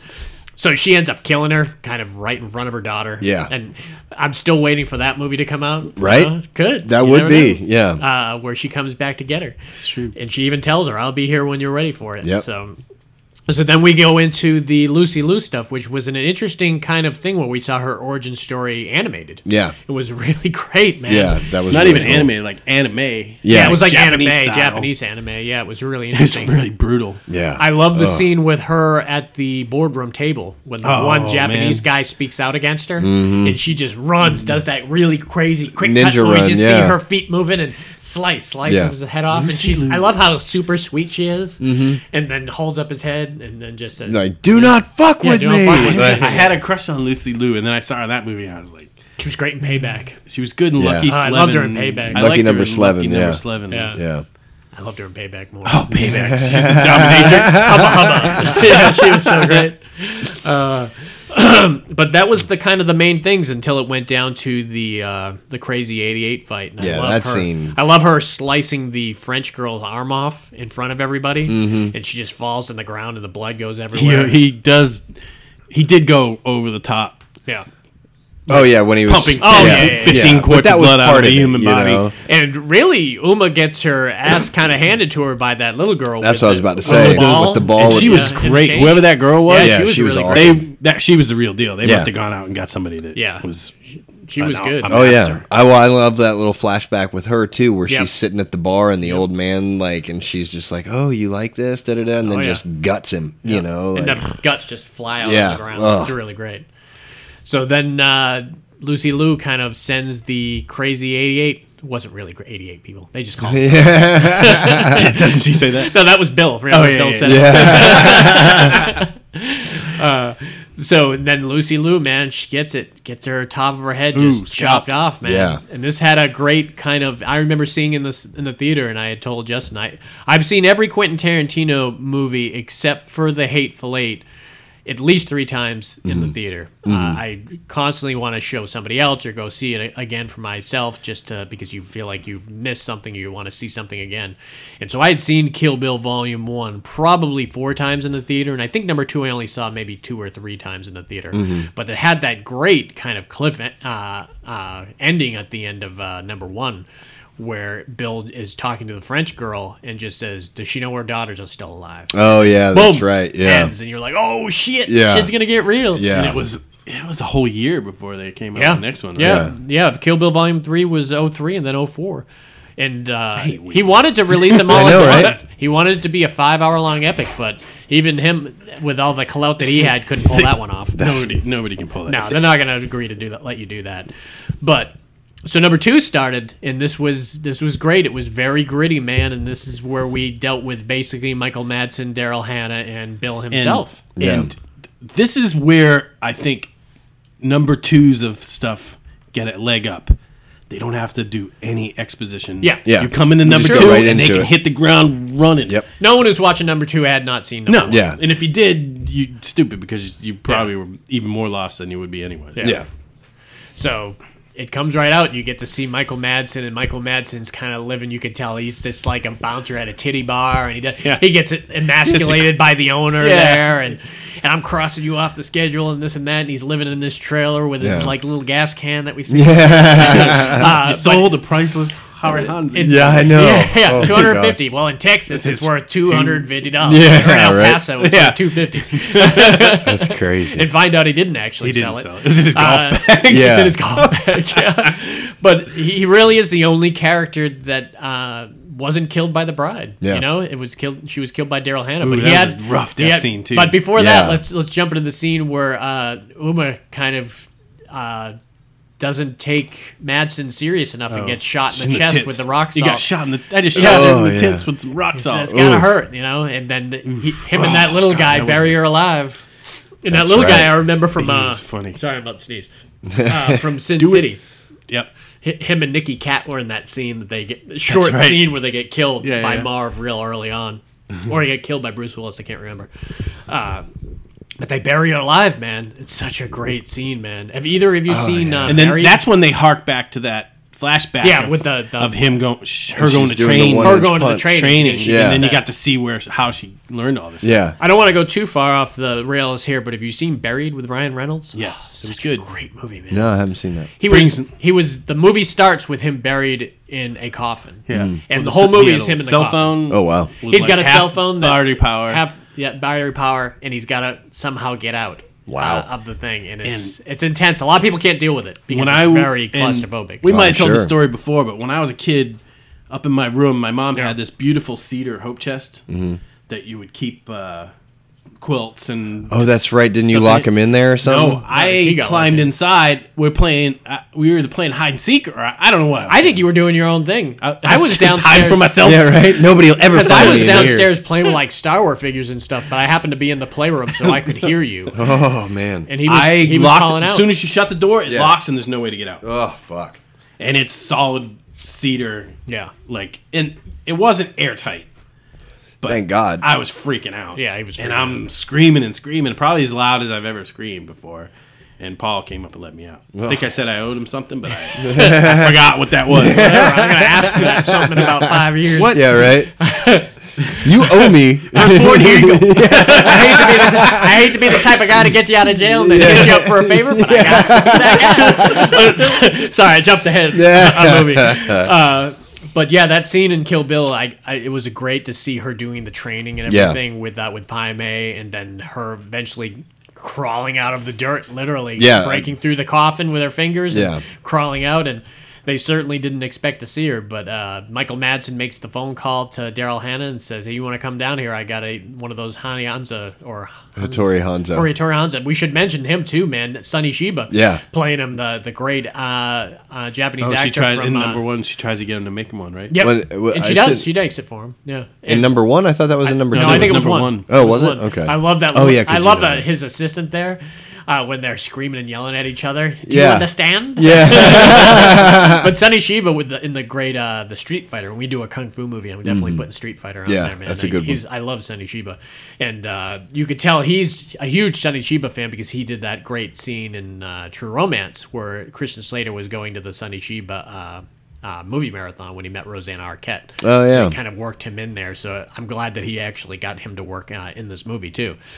So yeah, Michael Madsen calls Daryl Hannah, show up, you can buy this sword from me, $1 million is yours. So she shows up and doesn't think in any way she's going to screw him over, but he opens that case of money and what's in there? It's a rattlesnake, wasn't it? No, it's the Black Mamba. Oh, that's right, yeah. And it was what made this scene so heartless is she sat there and read all the things that were going to happen to him as he's rolling around. That's so fucked up. It's like, she didn't last very long after that. But I love that fight scene. That won the best fight scene at the MTV Awards, and I heard that. I don't know if I put a lot of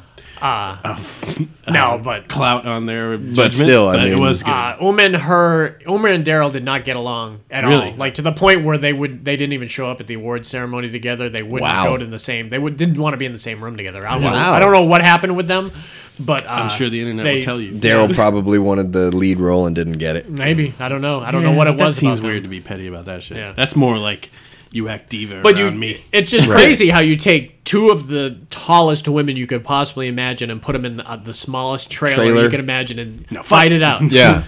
And they said, how did you kill Pai Mei, you know? And how did you lose your eye? Yeah. You know, and what did you say to Pai Mei to rip your eye out? Yeah. And she says, well, I called him an old miserable bastard or something like that. And they just show it. Boom, and he just plucks out her eye and she falls screaming and it's so bad. Technically, if they're going to do a sequel to this with Vivica A. Fox's daughter, you could have a blind Daryl Hannah around because technically we did not see her die. Well, didn't she get bitten by the snake? Yeah, she got bit by the snake. We didn't see that.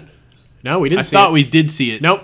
But I just watched it, so I know it didn't. I watched it walked 20 out minutes ago. Dude. No, she pulled her eye out. I wrote the movie. She pulled her eye out and then stepped on the eye. Stepped on the eye. And then walked out of the trailer with her still screaming in the background. Now that would have been something if I was directing that movie. I'd have had her step on that eye too. It's too easy. That was so great too. She just plucked that shit right out because she told her that she killed her master. So I poisoned his rice. Yeah, that's the. Poison is a sneaky way to kill somebody. Fuck yeah, dude. I mean, I'm not saying I wouldn't do it if I really needed to kill somebody. You guys have to testify. So this goes all the way down to confronting Bill, the great David Carradine, who is not with us any longer either. I hate. We won't comment. I hate to He went out on a high note. I know. I hate to do a slight giggle when I said that, but anyone who knows how he died, Maybe it was an interesting was I way to do it. In the cedar chest. I was 8 or 10. So it kind of takes Uma to a surprise when she confronts Bill and her daughter is right there, and it's such a weird kind of scene between them too. It looks like they have affection for each other, and he wants to kill her with all his heart at the same time. It was very weird. Yep. They loved each other, but someone had to go. Yep. Yeah. There's not enough room in this town for the both of Or in us. the world. Yeah. And she uses the 5-point palm exploding heart technique on him, and Typical. he ends up just dropping. I'll tell you though, I have to say that when I saw this movie for the first time, I saw that coming from a mile away. Oh, really? Did you? Yeah. I didn't. Like when they were just sitting down at the table, and I think they were at a table, or they were, you know, and they were each other, and they were talking, and I was thinking like waiting on this fight to build up and everything like that, and just for some reason, It kind of set up to the point where even if you didn't expect it on your second viewing, you were like, "Why didn't I see that?" right? Because they really kind of just laid it out there. But I loved the fact that they did. Oh, that, yeah, yeah, you And know? it was a quick that kickback she does from the table is great. Oh yeah. Well, and also I've always been fascinated by the dim mak. Do you know what that is? No. That's the death touch, which is supposed to be Spock. it's supposed to be the real like move, like where you can touch somebody and they will die. Like that's the mythical, real, world. So when I hear that, if you could sever their carotid artery, it would take a while. Yeah. Well, I've heard you can like get both of them, and that will knock somebody out. But well, you ever play that choke game? The when choking you're thing. Oh yeah, we did. They did it at Memorial Park all the time. Oh man, for there was a reason. while. I wouldn't let them do it to me. There was a while there when everyone was doing it when they realized they could put their hands over your carotid arteries and they'll pass People you pass out. out, and then you would some wake people up and you wouldn't know how long you were out for. And it would be like a half a second. Yeah. Me and my friend, I wasn't the one who put my hands on his head, on his neck, but me and my friend did it to another one of our friends at in high school after school had ended and everything, and he fell on the ground and started seizuring. Ooh. And then we're like, we're done with that game. We don't know what happened. He just fell over. And So we're going back. Special K will do that. You don't even need. You don't even need. It's like we're going to black to playing D&D. Yeah, right. These real life games suck. Yeah. All right, so yeah, that was Kill Bill, man. It was phenomenal, and maybe there will be a sequel. That'd be interesting. I doubt he'll go back and touch that again. He's got too many other stuff. He's got so and as for someone who only does, I mean, there's some good 3 or 4 years that go through some of these movies, man. I predict he goes back as an homage to himself in 20 years to make Kill Bill 3. Maybe. I doubt it, but... All right, so let's go. We're going to go to a smaller one here. Let's do the 4 Rooms one he directed, because this is just a great little sequence that he did. People forget that he did this film. And like I said, if you work it out, you could almost say he's only done 8 movies, because Kill Bill could be considered one in a way, and then this 4 Rooms... Technically, he did direct the sequence and everything, but it wasn't a full feature-length movie. Yeah. And I had to... If you hadn't told me he did that one, you would have forgot. I would have forgotten. He did like one segment in Sin City also. This was... Which segment did he do? It was a weird segment. It wasn't even a... It was like a 3-minute action scene where that that Irish guy who was blowing shit up in it, when they were doing a chase scene at the end, that was done by Quentin. But 4 Rooms, The Man from Hollywood, based on The Man from Rio, which is a famous Alfred Hitchcock kind of short that starred Peter Lorre and Steve McQueen. So what happens if you don't know 4 Rooms? It's like a 4-vignette movie that all kind of threads Tim Roth's character as a bellboy into it, and you've got the first segment is with Madonna and the Witches. The second, we can act it out right now. Yeah, I got the lighter. The second segment dealt with the Jennifer Biel character who's being kidnapped by her own husband and tied up, where he comes into the situation. The third one was with Antonio Banderas, which was a really funny one, with his kids discover the dead rotting hooker in the mattress, which is really cool. Sleep well, kids. Yeah. Behave. He was so great in that movie. He was so man. great. It was really great. But then this last one we're talking about is The Man from Hollywood, which stars Quentin Tarantino, Bruce Willis, Jennifer Beal comes back for this one, and you've got the guy that I never know his name, but he's the guy from Pulp Fiction. The bartender says, "My name's Paul." You better learn it because I think we mentioned him a couple times. We mentioned him in Sea of Love in the last podcast, but I still haven't memorized his name. He was also in Copland. He was the one that look up his name. Goddamn. Do you remember him in Copland? He was the one that realized they planted that gun at the beginning on the bridge. One of the paramedics. Yep, he was really good in that too. So what was going on is they call Tim Roth, the bellboy, up to the room, and they have him bring a whole bunch of stuff. Some random stuff. He's like wacky. It's a very, Talk about his character. His character was very wacky and kind of... It was a take on Jerry Lewis's character of the bellboy from the old 1950s movie, The Bellboy, where it was a silent movie. They even mentioned that movie. Quentin even mentions it in the I mean, short. I'm sure that was the motivation behind this entire movie. And, funny enough, I saw this in France. Oh, did you? That's nice. It's cool. Because the French love Jerry Lewis, this got prime time weird cinema showing. Well, what's going on in the scene is they, just to get right down to it, they make a bet that they're sitting there and they're drinking their Cristal, and they are watching TV, and they say when you say champagne, you say champagne. when you say when you're drinking Cristal, you say Cristal. So what goes on is they're watching the television, and the Man from Rio comes on, which is an old Alfred Hitchcock short with Steve McQueen and Peter Lorre. And Peter Lorre is going across the country, and he's making a bet. He makes a bet with Steve McQueen that Steve McQueen can't light his Zippo lighter 10 times in a row, and if he does do it 10 times in a row, he gets Peter Lorre's car, and if he doesn't, Peter Lorre gets to chop off Steve McQueen's pinky. And in the movie, Peter Lorre is like this kind of vicious scumbag who's going across the country collecting fingers. In this movie, in this short, it's not. In this short, it's just a bunch of drunk guys who make the bet that, hey, I bet I could do that sequence, and that's when you see Quentin go, "Oh, really?" He's got an update. What's his name? Paul Calderon. Oh, I guess I should. So you just have to remember his names. That's between y'all. Exactly. So what they want is they want Tim Roth to be the Axeman. They want so Paul Calderon is got his lucky Zippo, and he's going to light it 10 times, and if he can't, they're going to have Tim Roth cut his finger off. But if he can light it 10 times, he's going to get 67 Chevelle. It's a 67 Quentin Tarantino's 67 Chevelle, but he wants Tim Roth to do it because he thinks if the time comes that he might not be able to end up wielding the hatchet and cut off the finger and everything.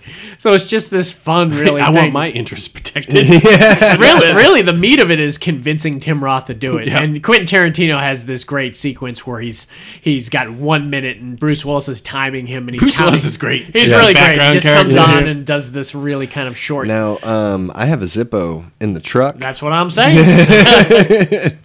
I got my 98 Honda Civic out there. I got my 2005 won't run truck. We got a deal. Is that worth the pinky? I've got 2 pinkies. Is that 2 shots? So Quentin Tarantino puts the money on the thing, and he says, "You want to make $1,000 for 1 second's work?" And he says, "That's what it's going to take." And Tim Roth immediately says, "Okay." Yeah. I always say yes before they find out what it is, too. Yeah. You want to make $1,000 for a second's worth of work? Yeah. Yep. I love when they're trying to convince him, though, and he's like, impartial Ted, clear-headed Ted. Don't give a fuck about us, Ted. And so he agrees to do it, and it's a great build-up. You know, it's this whole build-up, and you think it's going to go for a long time. And like he's gonna light it and is gonna be tensing till the second light goes and everything. Yeah. And it goes really, really super, super fast. Where it comes down to it, and he flicks that very first flick. It does not light, and Tim Roth, the editing was what made this. Really. Yeah, absolutely. And Tim Roth, boom, chops that finger off, swipes up all the money, and then walks right out the door and walks right in the elevator, and the credits roll. That's what I don't understand is the guys in the background yelling, "He cut off my finger." Yeah. He cut off my finger. What? You know he was gonna cut out. Oh, man. It was so quick of a great segment, and it was the perfect way to end the Four Rooms movie too. Was with this intense scene. Yeah, it was really great. Yep, Quentin Tarantino came in and just nailed it, and was able to star in it. And he stars in a lot of his movies. Sometimes he's the narrator. Sometimes he plays like a tiny role, like in Django, which we'll talk about here in a little bit. And sometimes he's not in it at all. But it's amazing when he is. So that was The Man from Hollywood. If you want to check out Four Rooms, it's the 4th segment. So what you want to talk about next, Dave? We've got Jackie Brown, Death Proof, Django, and The Hateful Eight.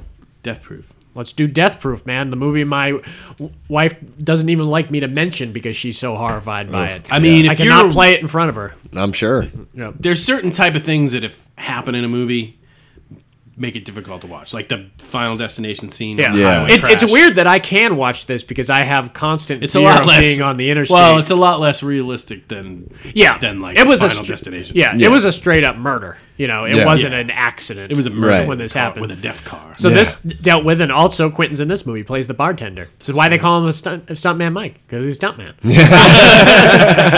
So you've got this character brilliantly played by Kurt Russell. You don't get to see him do this very often. No. You don't get to see him play a villain very much. He was supposed to be in Django, and he, for some reason, who was he supposed to be?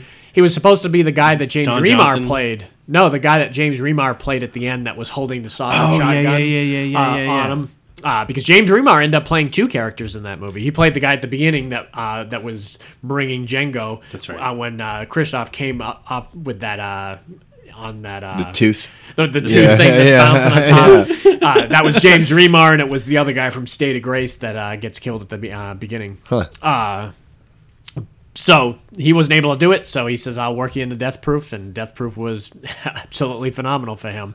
And like I said, this is anyone that's grown up with Kurt Russell playing the Overboard character, or Captain Ron, or Jack Burton and everything. It's just that character everyone loved, man. You know, everyone loved him, and in this movie, he was so easy to hate. Oh, yeah. So what you dealt with first is you got to see him at that bar sequence, and the director's cut is really great in this movie too. You get to see him get the lap dance from the girl, and Girl with the big lips. You're not realizing that these are all his future victims that we're end up talking to. Right. And he's basically stalking them. And the one girl, he says, "Does my scar scare you?" He says, "No, your car scares me." Yeah. You know? But then the Rose McGowan scene, man. The Rose McGowan scene is what really kind of kicked this off, man. That's the one with her leg out the window? No, that was after this. Oh, okay. That's kind of it establishes she wants a ride home. Yeah, she wants a ride home from the bar, and remember, she's like, "I need a ride home," and suddenly you see those keys slide across the bar. Uh-huh. Your chariot awaits. And she's kind of unsure who he is. That's when she asks Quentin Tarantino, "You know this guy?" "Yeah, Stuntman Mike." Yeah. Stuntman. So he goes. Tarantino knows what kind of shit this guy's up to. Yeah. No, I guess he didn't. I don't think anyone would let him go with him if they know the kind of extent that he would go to. But she gets into the car and she realizes that he's a stuntman, so they got the roll cage kind of going on in the car, so there's that separating barrier between them. Right. And there's that intense scene where they get to that light. And she's like, "You're going right or you're going left?" And she's like, "Right." And he says, "That's a shame." And she says, "Why?" He says, "Because if you were going left, it would have been a while before you would have to get scared. But since you're going left, you're going to have to start getting scared immediately." Oh, my God. Oh, man, in that sequence. Do you remember that sequence there, Justin? I mean, I just remember him just hauling ass. And, like, man. Doesn't he, like, turn off the lights or something? No, that was later. That was with okay. the four girls. I've seen this a couple of times, but I still get it confused. He slams on those brakes a couple times and takes it, and she slams into those that side of the glass. But when he jacks on the brakes at one point, and she hits the dashboard, that's right. and immediately breaks her nose, Yeah. and her whole face is just bloody as hell. Yeah. And then it just goes right into that scene almost immediately afterwards, because he kills her, and then I think she's still in the car. Her dead body's still in the car when he goes after the other girls. Oh, wow. Yeah. And the other girls, man, it's a difficult scene to watch. And they're playing that really great song that's really loud. And all four of them are just casually leaving the bar. And one of them's got their leg hanging out the window. And That's what it was. Never do that again. Yep. No. You never want to do that again. Never done that at all. So what he does is he drives past them, like, super fast. And then spins around and heads towards them. Yeah. And that's when he turns off those lights. And it was a very amazing scene done editing-wise, where they slow the scene down and you get to see how each of them die. And you remember this scene, It's right? like it's a call, like a callback, and then the next one's a different perspective and a callback. Because right before he hits him, he flips the lights on. Yeah. And so And that flip of the switch is what starts all four of those sequences. Yeah. So he flips it on, and I think we see the first girl get launched through the windshield. And then the second flip, we get to see the girl's leg get severed off. And they had the best. It almost looked like it was a real leg. It was really the way the sound effect of it hitting the ground and everything. I get your leg by 4 o'clock with nail polish. And then you get to one of the more horrifying one was the tire going over the girl's face in the background. Dude, that reminded me of that Brawl in Cell 99 when he runs his face across the floor. And then I don't know how the fourth girl, what they show with the fourth girl in the back, the main girl that gives him the lap dance, because one breaks her face on the steering wheel, the driver. The passenger goes out the windshield. The girl in the back loses the girl in the back seat goes out the windshield. That's what it was. Yeah, the other girl just hit the windshield. Yeah. So it was brutal, and that's when it went down to the Michael Parks scene where he's like, he was drinking club soda. He's not drunk. It's his story against theirs. And he gets away with it. And they realize that one day they are going to get him, or he's going to run across the wrong person. Yep. But that's when we get to that second segment of that scene, which is so satisfying, really. Yeah. He's such a big pussy. I love it. A lot of people don't like that about the movie. And I love that so much that he just turns into a sniveling kind of guy when it gets turned on him because he comes across the wrong group of girls. The people that do that power violence are probably that way. Their outlet is to be this other persona that can do that stuff, but they're really at heart they're kind of. We've got that great actress from I should know her name, Rosario Dawson. Rosario Dawson. Yeah, she's awesome. You got Zoe Bell, is famous from Quentin Tarantino. Made her famous with Kill Bill because she doubled the bride. She doubled Uma Thurman's role and did all the stunts. Oh wow, I didn't know that. But she was the one that actually did the stunts on the front of the hood of the car, and she was also in The Hateful Eight, and they used her in Django at one point. She's very spunky. Yeah, she's very spunky, and a lot of times they don't even have her say she's much. Australian, right? And New Zealand. She's Kiwi, remember? Remember that was a big thing in the movie. You can't call her an Australian. You got to call her Kiwi. Yeah.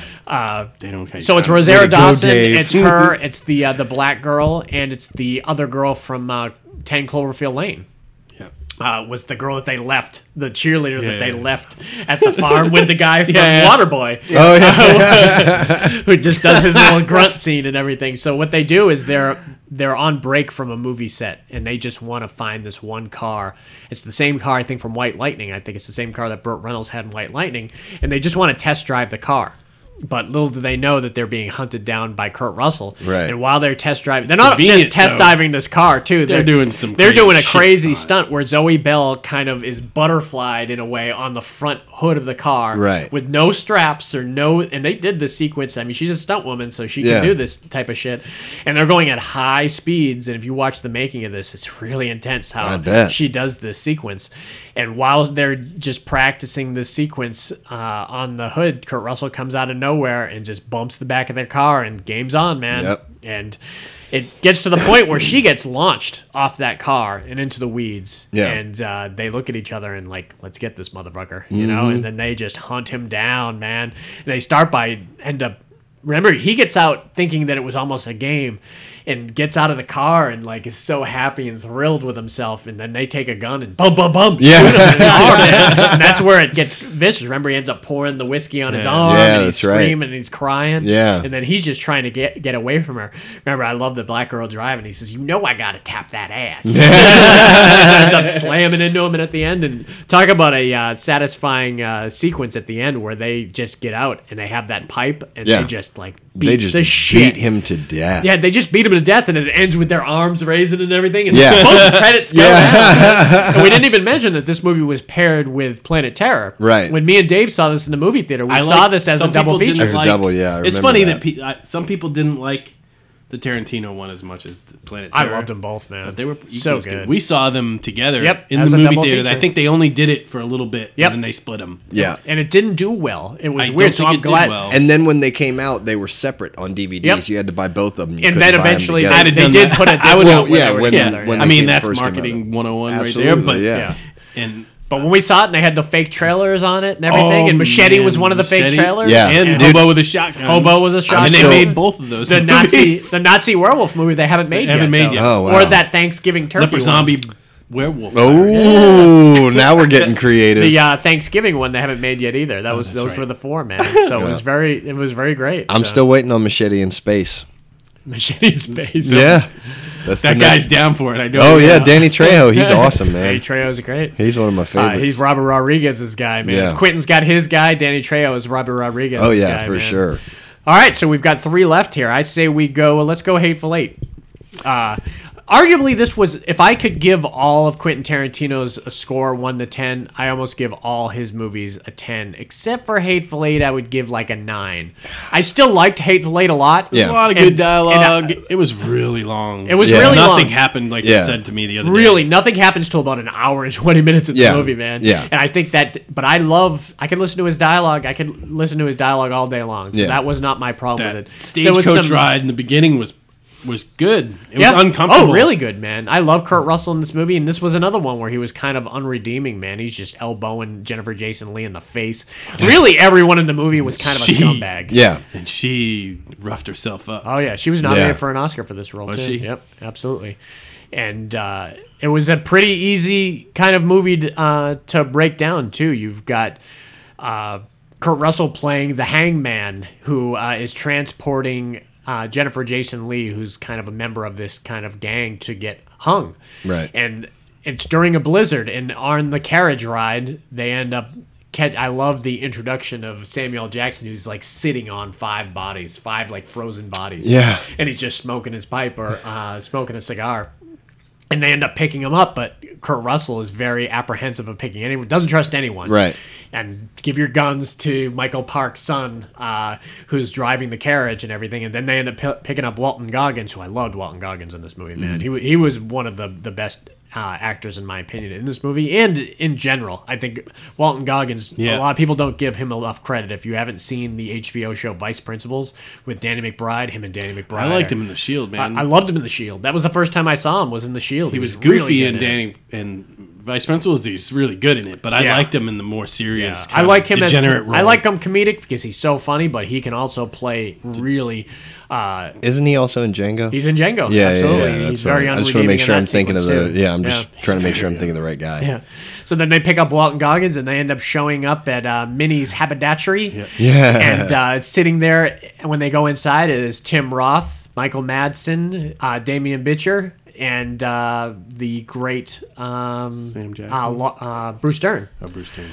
Yeah. Then they go in there, and immediately no one trusts anybody, and Kurt Russell is immediately wondering what the hell all these people Minnie are and here. her husband weren't there. Yeah, and immediately everybody's like, Samuel Jackson. And Samuel Jackson's a smart motherfucker. Oh, yeah. He's the one who figures this all out. Dave ain't going anywhere without his Sweet chair. Dave. Sweet Dave. Yeah. And I watched this the other day, and I admit that it's the first time I watched it since the theater. And I liked it a lot better than I liked it in the theater. There was a couple logistical problems that I'll mention that I didn't like about it, and there was one scene that turned me off a little bit in it. I know exactly what you're talking about. Yeah, it just it felt really. It felt bad, you know, and I'm still. It's argumentable if it actually even happened. It could have been Samuel Jackson. The scene where he ends up killing Bruce Dern. He puts the gun next to Bruce Dern, and he wants to intentionally piss him off, so he'll grab that gun and shoot at him. So it'll give him reason to shoot him. So he talks about a scene where where he captures his son and is making him walk naked, making him walk naked through the blizzard, and basically forced rapes. Makes the guy almost kind of suck his dick for the only warmth. Purpose of warmth, which seems really fucking wrong. And almost, even if it was done with a female or with anyone, it just seems wrong, man. Someone's suffering. And anyone who's been in the cold, and we've lived up north for a long time, and you know how cold it is out there. So the idea that going to that length. The idea that makes me want to. Well, that's puke. what I'm saying. It really does make you want to puke. Yeah. The idea that you would kind of do whatever you got to do to be able to be. I'm sorry. I'd be like, just fucking shoot me. Yeah, and most people probably would. And so it kind of turned you off big time, and a lot of people it turned off. I think in the movie, if you read the reviews. Now, I mean, I'll tell you though, as he's not enough to ruin the movie, but as he's telling that story, and the story itself and the way he's telling it is super intense and fucking Bruce like. Dern's losing his shit. The problem you is know what I they mean? showed it. It's the only flashback they really show in the movie, so they actually showed it. So it did what he wanted it to do. It got Bruce Dern to grab that gun, absolutely, and shoot him. But the other problem that bothered me is when what was revealed shortly on. Well, it gets really good when the coffee gets poisoned. I did really enjoy that. You don't know who gets poisoned, and so what happens? They kill. Is they tell us? Early. Remember? Not early. No, it was pretty not late. Early, but but like, before everyone else thought he was going to die. before everyone else. What you forget about, and I did when I watched it the second time, is that Quentin Tarantino is the narrator, but he doesn't do any narration until the middle of the movie, and he's the one who tells you that the coffee has been poisoned. So he comes on almost Hitchcock style and lets everyone know that the coffee's poisoned, and then we don't know who's going to drink it. But we see Kurt Russell with it in his hand, so the audience already knows it's poison when he's taking it. He only takes one sip. So there's part of you when you're watching it being like, maybe it's not enough that would actually do it to him. Right. So he's sitting next to Jennifer Jason Leigh, who's like you said, she's kind of a nasty kind of a character who's just like blowing snot rockets and talking all. It's very. Is that what they're called? Snot rockets? Oh yeah, hell yeah, snot rockets, man. Anyone up in the snow knows what a snot rocket is too. So then you've got. Kurt Russell just pukes blood everywhere. Yeah. I mean, just pukes it. And then Walton is about to drink it, and he gets out. It's in the coffee before. And then you see Michael Park's son just drop to his knees and just pukes all over the place. And he dies.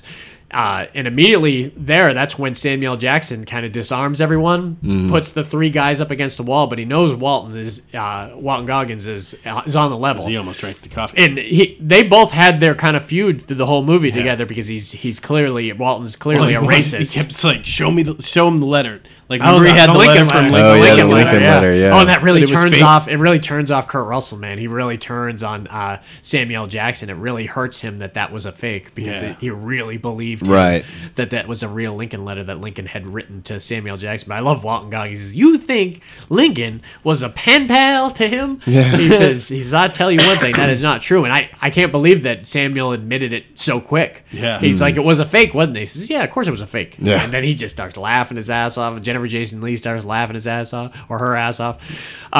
But this is when the kind of detective kind of thing in Samuel Jackson comes out, where he realizes, all right, one of these three guys poisoned that coffee. Right. But also, before that, he realizes that one of them has killed Minnie, because they're eating his stew. Remember, he comes with that story. He was I've had people stew, and I had my grandmother's stew, and it always tastes the same, and you could tell that it's that was made by her. He says, when you said Minnie's been gone for a week, talking to Bob, the Mexican Bob is what they called him, Damian Bitcher's character, who's a great actor, man. He's done a lot of great stuff. He's in The Nun right now, that movie that's in the theater. But he was great in there was another movie I saw where he was fabulous, and he was in Weeds for a long time too, the TV series. But he realizes that he screwed up by not only telling him that she was gone for a week, but remember he lifts up Sweet Bob's chair and he sees the blood stain under it. And but what was really funny was, he says, "You remember that? You probably don't remember the sign Minnie used to have up there on the wall, and it said everyone welcome except for dogs and Mexicans." Yeah. And he says, "You know why that sign's not there anymore?" He says, "Because Minnie started letting dogs in." Oh shit! He says, "So there's no way that she would have put her haberdashery, the place that she never ever left, in charge of Mexican Bob." Right. And so before he even has a chance to reply, Samuel Jackson shoots him, you know, and now you've got two. You've got Tim Roth and you've got Michael Madsen. But this is where it's revealed that there is actually somebody under the floorboards. Right. And it's Channing Tatum under the floorboards. Channing Tatum. I always screw his name up. kind of miscast in this movie, but I mean, Yeah. I didn't have that much of a problem with it. My main problem with it was the idea, and they kind of cut backwards. He could have came out of that floorboard way before that time. Well, they cut back and they show them arriving at that point. Mm-hmm. After he shoots through the floorboards and it shoots Samuel in the nuts, and Tim Roth gets a shot off at Walton Goggins, and then they jump backwards and they show the gang show up with Zoe Bell and She didn't last very long. She didn't last very long and everything, and they show the gang that was basically there to rescue the Jennifer Jason Leigh character, take out everybody, Minnie and all her family that worked there and her husband and everything, and take them all out. The problem I had is that they left. I thought it was weird that they left Bruce Dern's character alive. It didn't seem like they would ever in a million years do that. Right. You know, even though he wasn't the one that gave him away, he was kind of all for it and everything. But some reason I was like, there was more honor back then. Maybe they had respect for him because he was an old Maybe. Confederate. Because he was an old Confederate general. I mean, that carries weight back then. You know, obviously, especially if he didn't want to get killed, and he Right. was like, "I just met these people. I don't give a shit about him, and I don't give a shit about her." Yeah. And watching it the second time, it was a little bit more palatable of a belief that they would have let him alive. But when I first saw it, and I was like, that seems so weird that they were going to risk this entire operation by leaving him alive, Right. when they could have easily just killed him off, and then the whole place would have been filled with their own people. Right. But it was weird that he was under the ground. Credibility to the group, like a band of marauders is not carrying an old man around with them. Right. Yeah.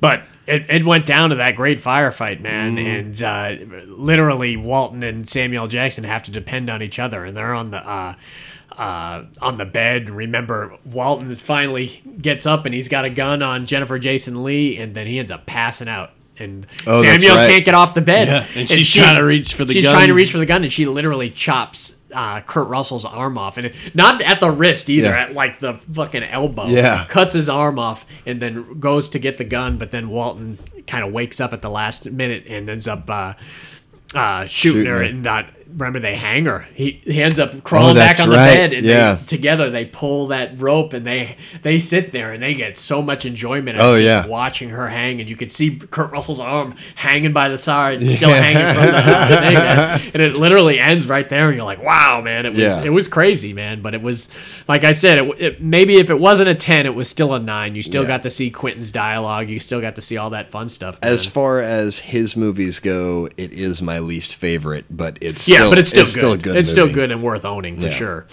All right, let's go into some Jackie Brown here, man. Because Jackie Brown, this was the movie where it really revitalized Pam Grier's career. Yep. It revitalized Robert Forster's big time. Robert Forster was super I didn't thrilled even know to he be was alive. Yeah, he was super thrilled to be alive. He looked good. Or he was super thrilled to be alive. I bet he was. So you got me saying that. He was super thrilled to be part of this, and his father, I guess, was super proud that his career was being revitalized. And I guess he ended up going to the set several times. I'd hear, but he didn't live long enough to see the Oscar nomination that came off of Forster, which was really great. Did he go on and do anything else after this? Did he get a chance Robert to Forster? expand his I want to say he has, but I remember him in the 70s because he was the terrorist in Delta Force. Yep. He was the terrorist that took over the plane. But he had a TV show that ran forever. I can't remember what it was. Yeah, was it Maddox? Was it Maddox? Maybe. I can't remember, but he had done several stuff back in the day. But you remember the judge?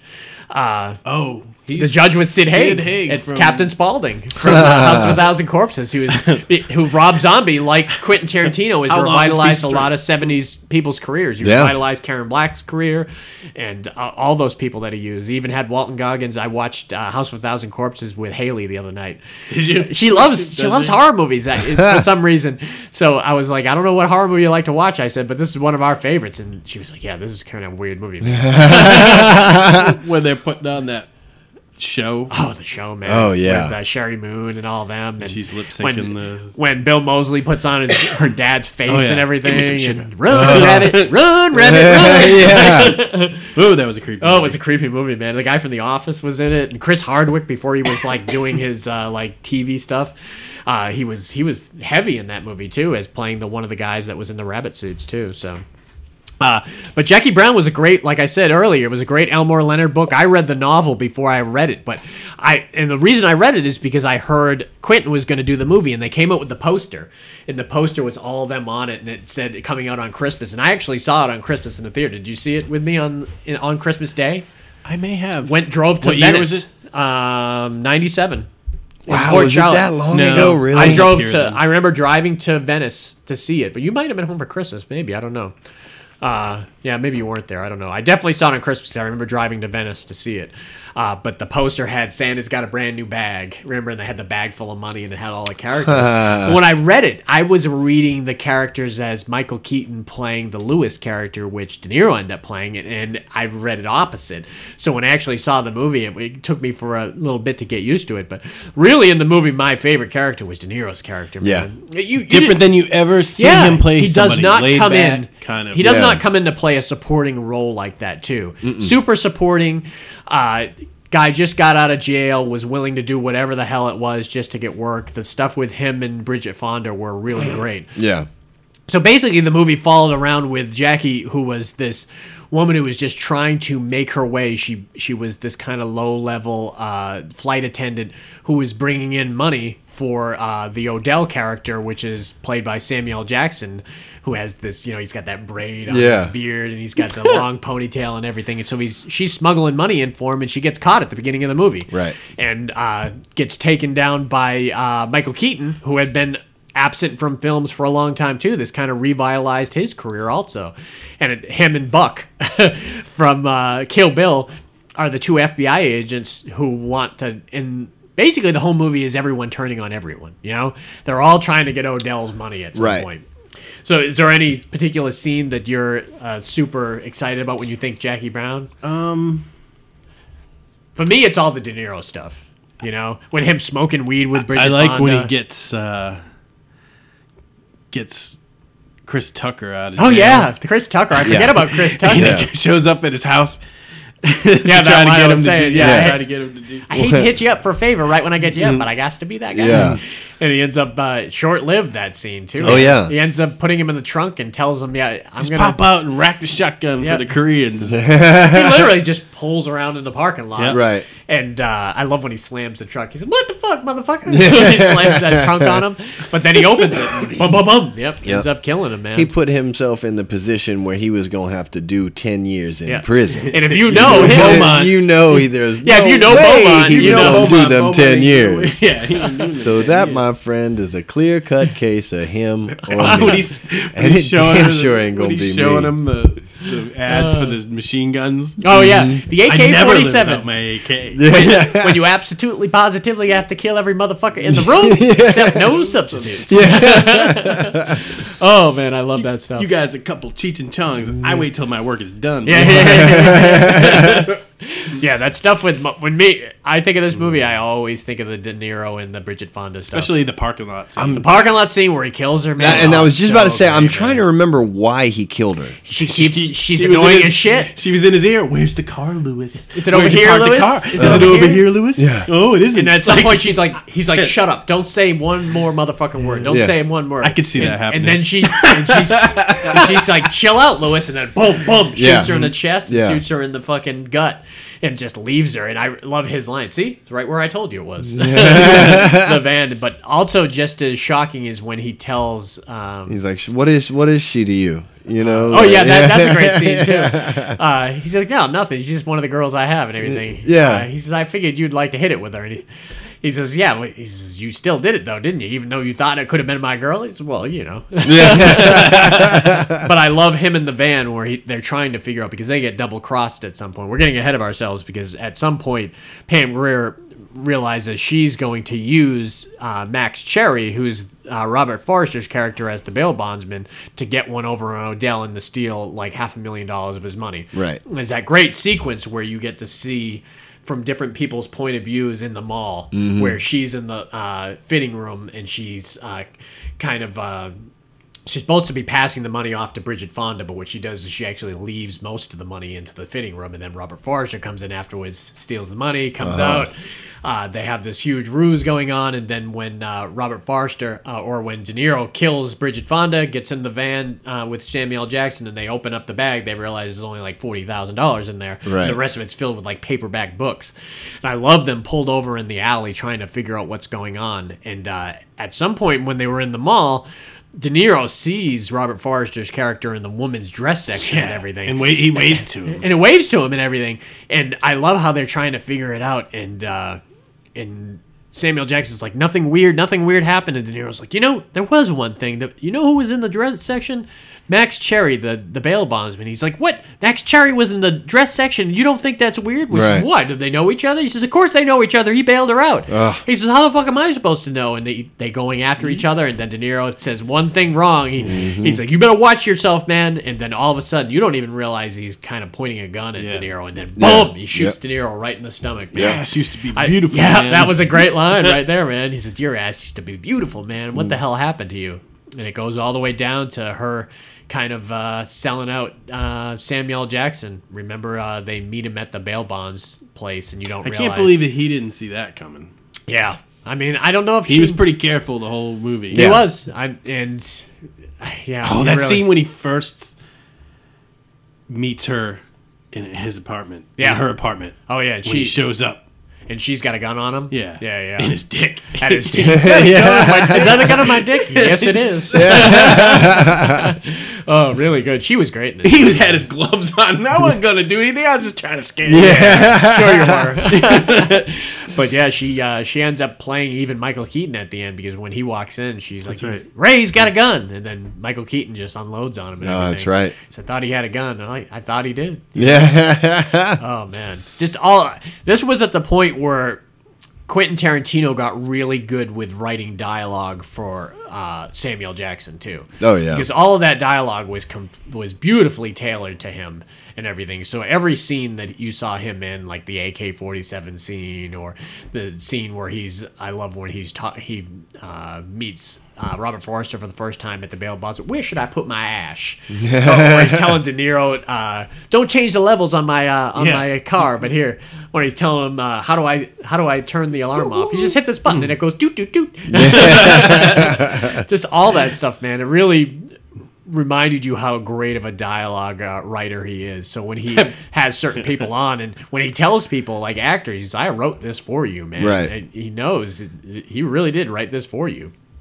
So I say we jump into the next one here, and this was another one where the dialogue was written specifically for this is second to last. This was Leonardo DiCaprio's big one, man, here, and also Christoph Waltz's Oscar-winning role, and this was Django Unchained, man. Yeah. And it was a tough movie to watch at certain points, for sure. Oh yeah, absolutely. It's really, and if you have some difficulties with certain words being thrown around, but even I can look past that because it's a period piece. It's certainly it wasn't glorifying it. No, because obviously the hero in the movie was Django, right? The slave that gets kind of broken free from his chains by Christoph to kind of act revenge at first, just to be used as a kind of guy to let him know who the Brittle brothers were. Yeah, the Brittle brothers.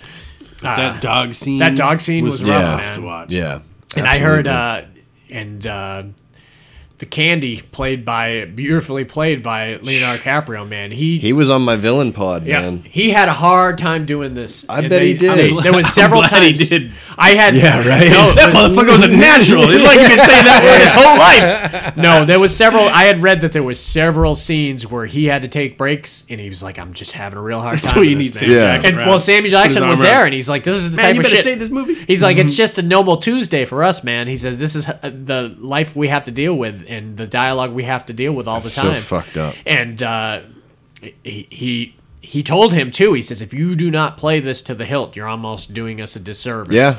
And everything. And he followed through with that.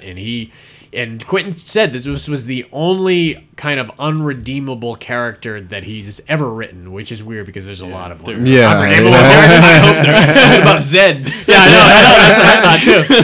But specifically, he says this one was a that really parlor difficult scene one. was tough too. Oh, the parlor scene. Yeah, or the dinner table scene where he brings out the skull. Yeah. And he's talking about the skull and different stuff, but we're getting ahead of ourselves.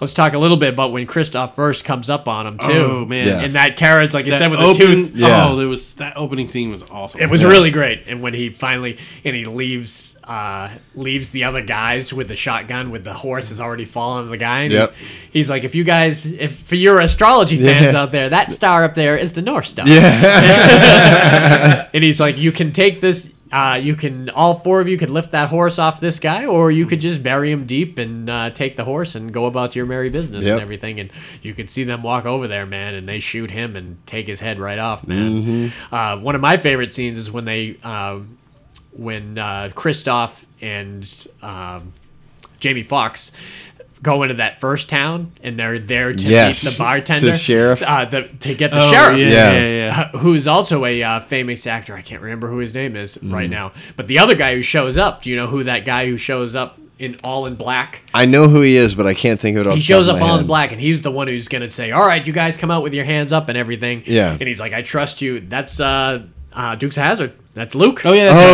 did know that. I did know. Or it's Bo. Is it Luke or Bo? I'm not sure which. I think it's Luke. Yeah, who's in a lot of fucking trouble right now. Oh really? He's part of that Me Too thing. Where he's just very handsy and can't stop touching young girls and everything. In Hollywood left. I know, right?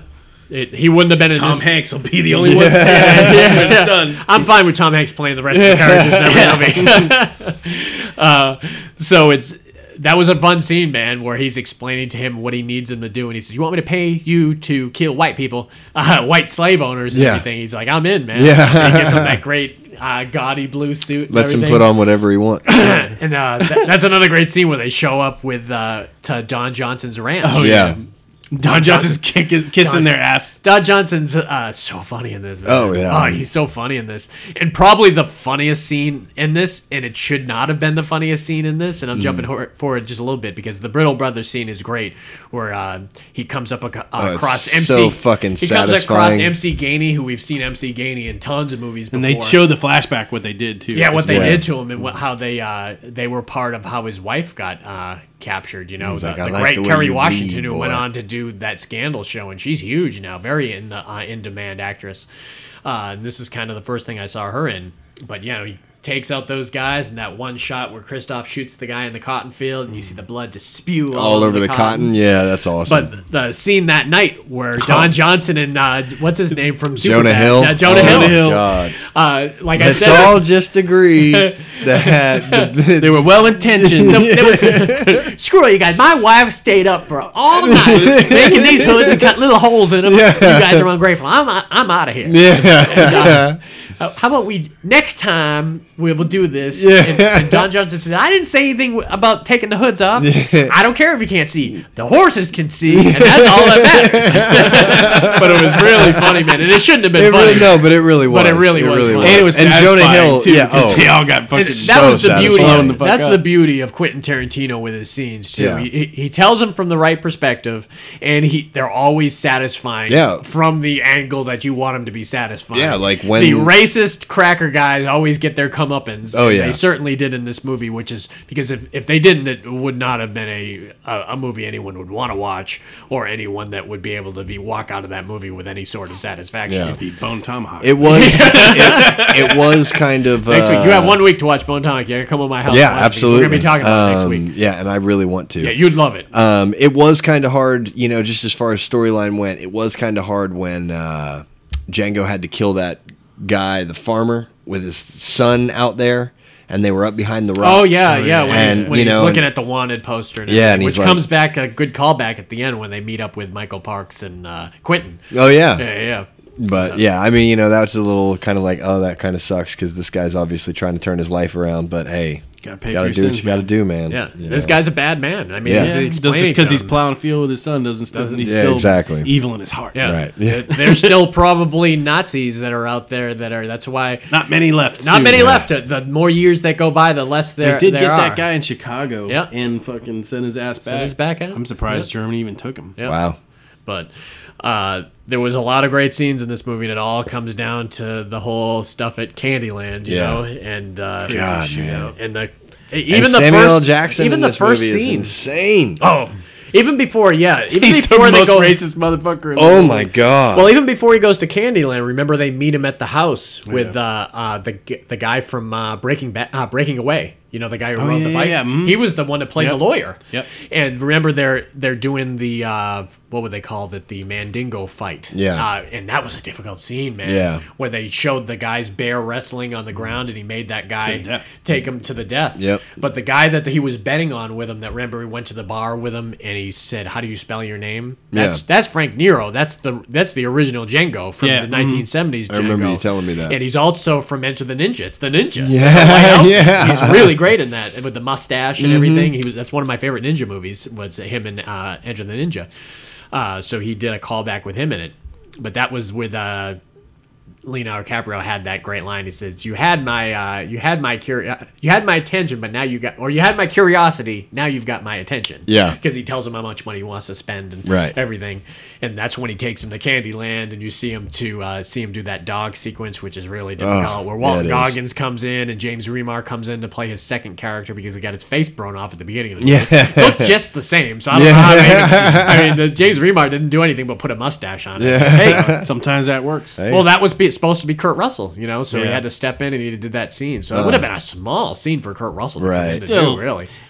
There's a lot of history of big actors doing that. No scene is too small in a Quentin Tarantino scene for an actor to come in and do. Any scene, and you've seen big actors do that all the time. I mean, the next movie you're talking about has that has a shit ton of them. So, it comes all the way down to I love the sequence where because Count of Monte Cristo is my favorite book of all time, and a lot of people don't realize this was a book that was written in like the late 1800s by a black man.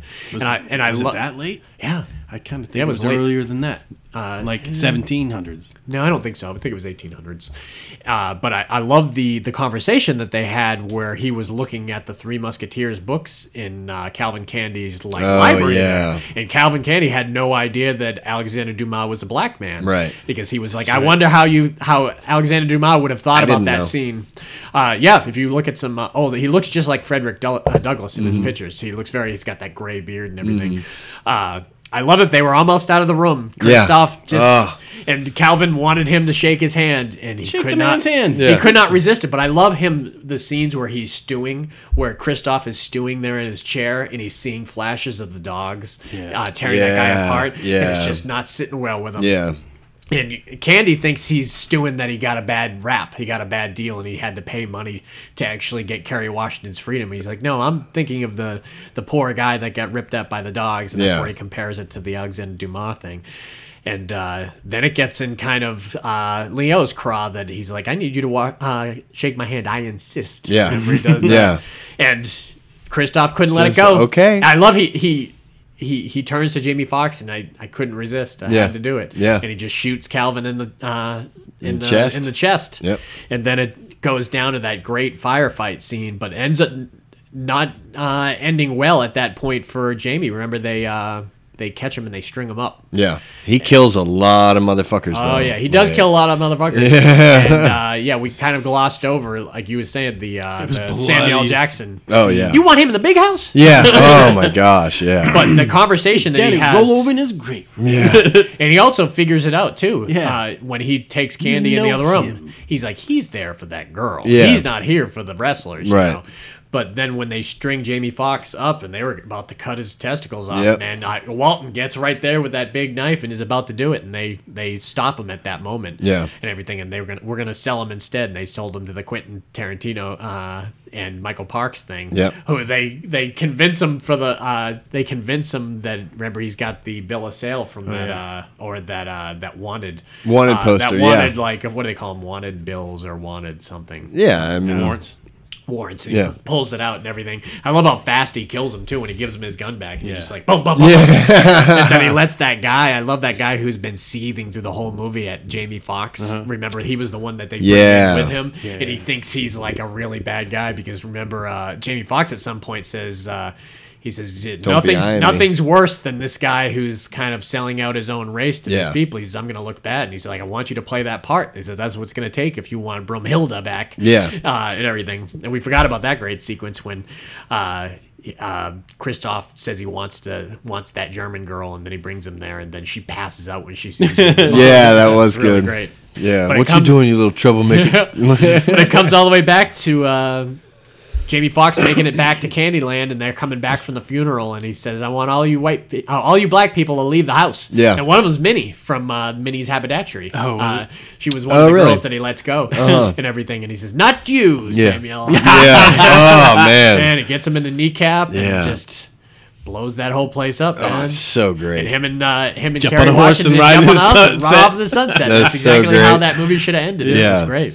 No, and I said this previously when we talked about it, but I saw this in the theater, and it was either Christmas Day or day after Christmas. He loves to release those Christmas movies, man. And when it was over, there was a standing ovation in the theater. It was I saw awesome. it the day it came out, and then I went and brought Matt and Marcy to go see it when they came up to visit one time. Also, it was like 2 weeks later. So this was one movie I think I saw like 2 or 3 times in the theater, and it was fabulous, man. It was really great. Absolutely. The great thing about Quentin's movies, especially when you see them once, there's certain scenes that you're waiting to happen. Oh, yeah, like, absolutely. oh, when's this scene happening? Yeah. And that'll bring us great to this next movie, because this next movie was packed full of those types of scenes, man, where you could Chock not full wait. of nuts.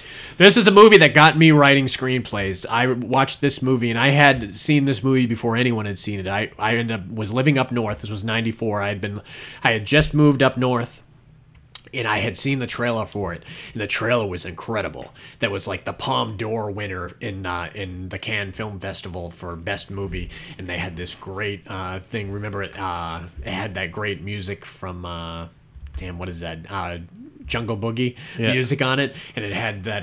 Remember, Samuel said, "Oh, I'm sorry, did I break your concentration?" Oh, yeah. And it busted into that really fast music, and they showed Yeah. all these great scenes and everything. I was like, I don't know what the hell this movie. I went and saw it by myself, and I came back and I said, I saw the best movie I think I've ever seen in my life. And this is on my top 10 movies of all time. Oh, it's fantastic. And I saw it 9 times in the theater after that. One time, I saw it 3 times in one day. Wow. 3 times in one day. Problem. No, Royale with cheese. yeah, I saw it in the morning at a morning showing, and then I had seen.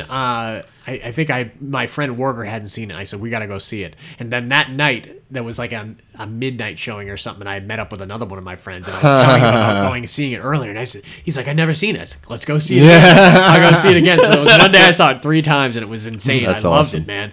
But I would used to be like so eager for whoever I was watching it with, knowing what was coming up. That Yeah. they were Yeah. gonna jump and they were gonna freak out about it. So Absolutely. what are some of your great memories about Pulp Fiction, man? Because I think we could go back and After forth. they shoot Marvin in the face. Marvin. and they man. go to Quentin Tarantino's house. Do you like Oak, Jimmy? Are you an Oak man, Jimmy? Uncle Wallace is Oak Man. Yeah, I like Oak. Yeah. But that whole scene when the wolf comes in and Yeah. kind of takes control. He's the cleaner. Yeah, I love that's when he's just at awesome. the party wearing his tux and he's Yep. writing his list and everything. Body, no head. Yeah. In the garage. Yeah, Jimmy. Yeah. He wrote down Jimmy's name and he Yeah. wrote all these people's names down. Man, it was great because this kind of all followed the 2 hitmen. And more than any of his movies, this one jumped around Oh, like a yeah. motherfucker, man. Yeah. Because it opened with that great scene with Honey At the Bunny. restaurant. Yeah. With Honey Bunny played great. Don't anybody fucking move! Oh, We're man. all executing every last fucking one of you. Tim Roth and the great Amanda Plummer, man. And Yep. Amanda Plummer has made a career of playing weird characters. You know? I What's think the she's one? weird, Is it The so Frighteners? Works good. Yeah. Yeah. Is Frighteners. that the Michael Yeah. J. Fox one? Yeah. Yep, awesome movie. She's great I don't in that. remember that Yeah. movie. I own it. It's a great movie. Yeah. We should talk about that. But Halloween's coming up. yeah, Don't forget your towel. Don't forget to bring it down. but I remember the first thing I saw her in was Whirling Queen of Garp. She was great in that Oh, wow. movie, man. She was great in Fisher King. She was great as Fisher King, as that girl that was Robin Williams was obsessed with. That was weird and everything. She was great in that. Fish. So they came back to that scene at the end of the movie too, where they were just robbing this kind of cafe. The one that says "bad motherfucker" Yeah, on it. but then it kind of followed these 2 hitmen that worked for this big mobster named Marcellus Wallace, brilliantly played by the great Ving Rhames. Who Yeah. became One of the super first. famous. This is the first things time I you've ever seen saw him. him Yep, in. yep. Yeah. He had done the little things here and I had there seen him early before, on, but but not yeah, much. not as big of a prominent as role in this, and he certainly went on to a huge career after this movie came out. But Get medieval on his ass.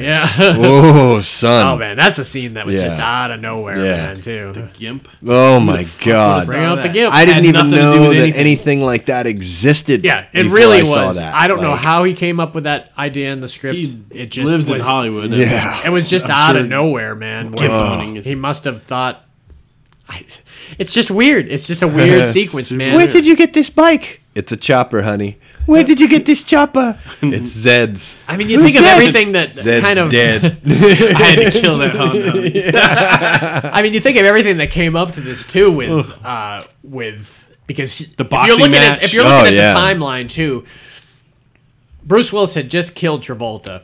He had been walking back. He had been driving back, singing that Captain Kangaroo song, really happy. It just happened to come across Marcellus walking across the street carrying the coffee. Yeah. And just floored it, and it knocked him over. Yeah. It knocked him over, and then Bruce Willis had crashed. Remember, Kathy Griffin is the one that that's right. is on the street. So I saw the whole thing. That guy just came out of nowhere. No shit. Marcellus takes the shot out and shoots at him, and they end up running down the street and then run right into the wrong place, run into that pawn shop. Yeah. Who ends up racking the shotgun. And Creepy fucking pawn shop. Oh god. man, yeah, the guy with the beard. Yeah. And takes him takes him downstairs and calls Zed on the phone and Zed's shows a cop. up. Yeah. Zed's a cop, and he's got that's another callback to or Kill Bill's kind of a callback with the pussy wagon to the Zed mobile, right. the Zed thing on the Z. keychain and everything. Yeah. I like when Bruce Willis was getting ready to escape, but then he had a conscience. I love the and fact he had that to go did back and help him. But I like when he was looking around for weapons. Yeah. And he's got the chainsaw and he's going like this. Yeah. And he's got something. He's got like a knife or I wonder if baseball bat. They seized the sword. I wonder if that was a Hattori Hanzo sword. I'm sure it was. Well, this was before this. Because it's but worth still. $250. That pawn shop. Yeah, maybe he did pawn it. yeah, Was see? it that? Was it in El Paso? Yeah. It could have been. wonder. I don't know. That's No, funny. it was Hollywood, but But would've been interesting. Also Christopher Walken's his greatest. That was the cameo I was talking about Yeah. earlier. He had a great cameo. Yeah. He just came 5 in minutes. and he nailed some dude. great Quentin dialogue and just Made it sold his own man. though. Yeah. I Oh held yeah. this uncomfortable hunk of metal in my ass. Yeah. It's your birthright. It's your birthright. Well, just to go back to that scene for a little bit when you were talking about him grabbing the samurai sword, I love the fact that he knew that he just could not leave, even though that guy is his sworn almost. They were getting ready. And it was to the just best murder thing each he other. ever. It turned out to be the best thing he ever did because Yeah. it's the one that got him He got off his free shit pass. list. Yeah. Got a free pass. That no one. That situation was so horrible that he could not leave him down there. Yeah. Because they would have killed him after raping him continuously. Oh, my God. And who knows where it would have went after just Zed, because Zed was raping him at the moment Yeah. where he came in. Yeah. So he comes in the background, you see him, man, and you see him with that sword. Yeah. Oh, man. He said, "You okay?" "No, I'm fucking far From okay. Oh, He says, "We're going to call some guys with the pipes and we're going to go medieval on his ass." Blow torches. Some blow torches. We're going to get medieval on his Oh, ass. man, it was so satisfying, though. That's what's great Absolutely. about No, that's he does. He probably gives you that. That's probably that key adjective that you could say about a lot of Quentin's movies is satisfying, Yeah, man. It's yeah. super satisfying. Yeah, rapists meet their end. Yeah. And it's All not these just guys like, that- oh, you get shot in the head. It's like, oh, no, you're going to get what you fucking deserve. Yeah. It's great. Not very often. Like, every movie of his is like a revenge movie in some way, shape, It really or form. is, and it not often are like innocent people getting killed or getting something that they don't deserve. There's a couple things where people will get shot, like the woman that's next to Bruce Willis that gets shot in the thigh. Yeah. When he kind of comes out of it and everything before he chases them down into the pawn shop, gets shot in the leg. But other than that, I mean, not many people. But one scene that I'd like to talk about in Pulp Fiction is Uma Thurman, Eric Stoltz, Rosanna Arquette. Oh, yeah, for sure. Where Uma Thurman, for some reason, gets taken out to dinner. It still seems like a weird thing that he would ask him to take his wife out for dinner and everything. And they do the great dance sequence with I love the actors and Steve Steve Buscemi as the Oh, waiter yeah, that's and right. everything. And, Jeff Martin and Lewis or Amos and Andy? Yeah. yeah, $5 milkshake. it's pretty Which is good. like I don't know if it's standard fucking worth now. $5. Bourbon? It's just milk and ice cream. But she takes him back to the house. I love him talking to himself in the mirror. He says, "You're gonna go out there. You're gonna be nice. You're gonna go home, jerk You're gonna off. laugh and at her that's all fucking you're jokes. gonna You're gonna drink your drink. You're gonna laugh at her fucking jokes. Yeah. jerk off, and that's all you're gonna do." But he goes out there not realizing that Uma Thurman had snorted like some of the high grade heroin Yeah, that he had she just should be earlier shooting. the and day not- he bought a and bunch not, of heroin. and apparently, and that's when I had learned. I guess apparently you can't just snort heroin instead of shooting it. Apparently, You but- can snort heroin, but it has to be a certain grade, and you certainly couldn't do it in the amounts that you can do cocaine. Well, I know every time that I've snorted heroin. You heard it here first. Unless I got a gunshot, I don't want to. I don't ever want to go. I don't like that. know. Oh God, man, I don't like to. I saw Trainspotting. I know how you can drop. I don't want nothing to do with that it. shit. We haven't talked about Trainspotting on this. We'll have to talk some drug movies in this, and Trainspotting would be the top of the list Just right like there, when man. he nailed the door shut, and the next scene is him like busted out. Oh, yeah, you see yeah. the door on the ground, broken up. But a lot of people, this is the scene you think of, man. Like I said, there's people think of Zed. People think of a lot of different sequences in this movie. Now they're using Narcan instead of Yeah, adrenaline. We have Narcan at the house. We have like 6 of them at the house because of my girl being public health. They just hand those shit out to you. Huh. So can I get one from you? Yeah, right. Yeah, if you need them here for I would like to have one here. I'm allergic to ant stings. Will that work with that type of thing too? I think it's only for heroin overdoses though. I don't think it's. He thought I had a heroin problem. Everyone's revealing shit. Maybe, I think it's good to have. It's not like it's one of those diabetic things. Yeah, maybe I'm confusing with. You're thinking of an EpiPen. Yeah, it's not an EpiPen? EpiPen. Yeah. Yeah, it's this is. Well, then I don't need heroin. Unless you know people that you could possibly, because it certainly will save people's lives. But it won't bring somebody back that's literally suffering from the same effects that I don't think so. You'd have to do some research. heroin. You'd Well, have to do if some you research take on that. a big enough syringe and needle about 7 you inches jam it into long my heart? and I shove it into your heart, yeah. I love them arguing back and forth. And I love Eric Stoltz in this. I always Yeah. was a huge Eric Stoltz fan, and he, I always felt bad when we got kind of a bad ride with the Back to the Future thing. So I always loved when he got really good roles, Yeah. and everything. And I loved him in Mask. I loved him in Memphis Belle, and there was Was he in several 2 Days in the things. Valley, or is that something else? She's dying on me, man. Don't you bring some fucked up bitch to this house? And he just immediately drives on the lawn. In the and lawn, everything. dude, yeah. And I love Rosanna Arquette just running out of the room wondering, what the fuck is, don't bring her here, Yeah. and everything. And I love the magic marker on Yeah, her chest. exactly, And yeah. you realize, and they do that close up of the needle and it's She dripping wakes that up, one yeah. drop. They did a Oh. great frame up with God. her sitting straight Yeah. up. Oh yeah. Oh man, Yeah. that's just makes me get goosebumps even thinking of that Yeah. scene because she comes out of it and She looks at the needle, doesn't she? Yep, Rosanna. She stuck a needle in her chest, and Rosanna's like, "That was fucking freaky, man." Yeah. Although, I tell you, I've always wondered what happens if and when Marcellus Wallace finally gets the briefcase back. If it's his soul, you know what I mean? We Like, don't know. I We know. don't know what's like, in that briefcase, man. You never know. I love the stuff with Frank Wally, when they and the guy from Mad TV to Say play what one Marvin. more time. Yeah. And Phil Lamar. Yep, Phil Lamar. Yeah, that's right. He's the voice of on Teenage Mutant Ninja Turtles cartoon. He's the voice of Baxter Stockton. No, he's great. He does a lot of voices Yeah. now, so he's really, really great. It's funny as hell. Anybody listening, look him up on Mad TV as the UPS guy. Oh yeah, man. I love Mad He's TV, good at man. that. Oh, so I love funny. the girl from the Goldbergs when she did back in the day when she did Mad TV. Oh, And, yeah. there was a lot of those guys that came out of it. The guy from the Three Stooges movie that played Curly. Oh, Will the Sasso. heavyset guy? Yeah, Will Sasso. Will Sasso. Yeah, He's yeah. in Super Troopers too. Yeah. He is. I loved him in Happy Gilmore. Yeah. Oh, yeah. Who was he in great. Happy Gilmore? He was the one that was betting him he couldn't hit the ball. Yeah, he was the okay. mover. Yeah, the mover. Yeah, That's right. Yeah, That's yeah. right. That's right. I loved him in Best in Show. He played that like simpleton that was Christopher Guest's friend when he was leaving with the dog. In the shop. Yeah. They were in the bait shop. Yeah. He gave him the cassette. Yeah. Oh, really fun. Macadamia nut. That's the one that used to get him going. So yeah, man, this went all the way down to I love the scene like you had mentioned with Quentin, and they put him in those different outfits, and he's like, "How do they look? Look like a couple of dorks." Yeah. Your clothes, motherfucker. And when they're hosing him off, and they're and I love the scene where what's the car that the wolf drives? Acura? Was it an Acura? Yeah, I think it was. Yeah, it was like a It's really like one high of those grade Acura, man. Fancy. It was either an Acura or an Audi. One of those two. Yeah, it was one of the two. Yeah. Drive real And they fucking had fast. the scene with Julie Sweeney. She had made that Yeah. really small cameo. The girl played Pat, and it's Pat. Oh, yeah. Where she works at the big wrecking mystery. crew. It took a while for them to figure out who the fuck that actor was. Man. Oh, Yeah, yeah, yeah, yeah. It was years. Yeah. Yeah. No, How they do had you a keep good thing secret like going. that? I Yeah. couldn't keep a secret like that. Not today. You got the internet.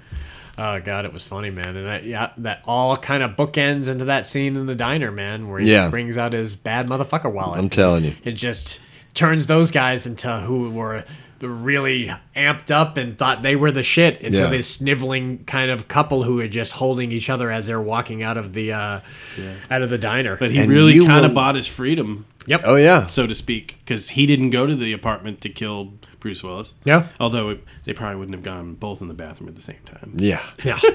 No, always take your Uzi. Yeah. If you learned anything from this movie, yeah. Take your Uzi. Worry about those small pawn shops. Yeah. There are a lot of different things you learn. You will know my name. You should have run into a rent center. Yeah. So yeah, Pulp Fiction was phenomenal. It deserved all the accolades that it got. I think it would have even got many more if it didn't come out the same year as Shawshank Redemption and Forrest Gump. Yeah. That was the problem, man. It Yeah. was and Forrest Gump was obviously on everyone's radar as that movie that everyone could go see. Yeah. It was great. I watched it the other day. I hadn't seen it in forever. So it was good. on TV and putting it on. Yeah. Especially when it's on the Vietnam scene. When it's on the Vietnam scene, I was like, I ain't Oh, yeah. turning this off. Yeah. It's so great. Lieutenant Dan. We haven't talked about that movie either. got We'll, no legs. we'll definitely got to do Tom Hanks in an actor pod. So briefly, I'd like to speak about the two upcoming ones he's got because one of them is going to be friggin' amazing. That Once Upon a Time in Hollywood. I'm excited for that one. It's loosely on. It's dealing with the Manson, but it's mainly dealing with the two out of work actors that live next door to like where the Sharon Tate murders happened. But it's almost dealing with everything that happened during the 60s, right around that time. They've already cast somebody to play Bruce Lee. They've cast Margot Robbie is Beach going to Boys play guy? Beach Boys are going to be in it, or people playing the Beach Boys. You got cut out? Yeah. All right, well, you can cut out. Me and Dave will stay for the last couple. Bye, We'll stay for everybody. the last couple seconds, man. Justin's got a massage to go do, man. He's a working man. So give us your preemptive see ya. See ya. We'll edit that in later. We'll edit it in because me and Dave got like 5 more minutes. We're going to talk here about a couple flicks. So Once Upon a Time in Hollywood, it's going to be, like I said, it's going to deal with all that stuff happened at the time of the Manson murders. It's crazy. That whole aspect Yeah. is the craziest part of the Manson story to me. Yeah, it really is. And there's been a couple great movies. The 2 Helter Skelter movies that have come out. The really great one that had Steve Railsback playing him back in the 70s. They had that trippy one where they did it in reverse film stock. Is that the one with Jeremy Davies? Yeah. Yeah, Jeremy. That I own both scene, of them, though, but I haven't they seen did it a long time. with almost like that night vision scene because everybody was white. Oh, yeah. And they did it in this weird way, so it took away from some of the violence. Because that's literally the most violent. If you read about that murder, I don't want to really talk about the details of the murder, but it was brutal, man. Brutal. And a lot of people forget about the what's the lawyer that they went off to the day after, the LaBianca. Oh, LaBianca. The LaBianca murders. I'm trying to think if I got I have upcoming movie releases on my thing. Oh yeah, Once Upon a Time in Hollywood comes out July 26th of 2019. So that's too far away. It is far, but I'm surprised he's I don't like being releasing told it in something July. awesome's coming out. I'm surprised he's releasing it in July. I would not be. Yeah, that's a I weird- would not be surprised if he pushes it to Christmas. You watch, but we'll see. Right now, it's listed as the summertime, so that would be amazing. I guess they have a formula, and they put the Well, and I bet they give it's an award thing too. plus they give each. I think they do some common courtesy to other movies. Like we can't release it that weekend because that's the new Marvel movie, and it'll be in the theater for 3 weeks. So we have to do it on this date. Yeah. And I bet a lot of people, knowing that's when the Quentin movie come out, will avoid it because that weekend of releasing their movies, because everyone's going to go see it. So I get a romantic. So you got comedy. Margot Robbie, who plays Sharon Tate in the movie, and I've seen pictures of her. That's all we've seen is pictures. I've saw an image of Leonardo DiCaprio and Brad Pitt are playing the 2 out of work actors. One's playing the actor, and one's playing the stuntman, his stuntman. Okay. So I'm not sure. I would assume that Leo's playing the actor and Brad Pitt is playing his stuntman. But no, it could be the other way around. So those are the guys that live next to Sharon Tate and obviously have a connection in that way. Unfortunately, Burt Reynolds has died, so he's not going to play the ranch owner. Clyde Bundy. Not Clyde Bundy. That's a different ranch owner. I know who you're talking about. It used to be a movie set. Yeah. And he actually rented it to Manson and to the family before he realized what the hell was. He had to have known how crazy. But it was the time of the hippies, so he probably just thought they were just other hippies, you know, and not knowing that Manson was trying to start a race war and doing all this crazy shit.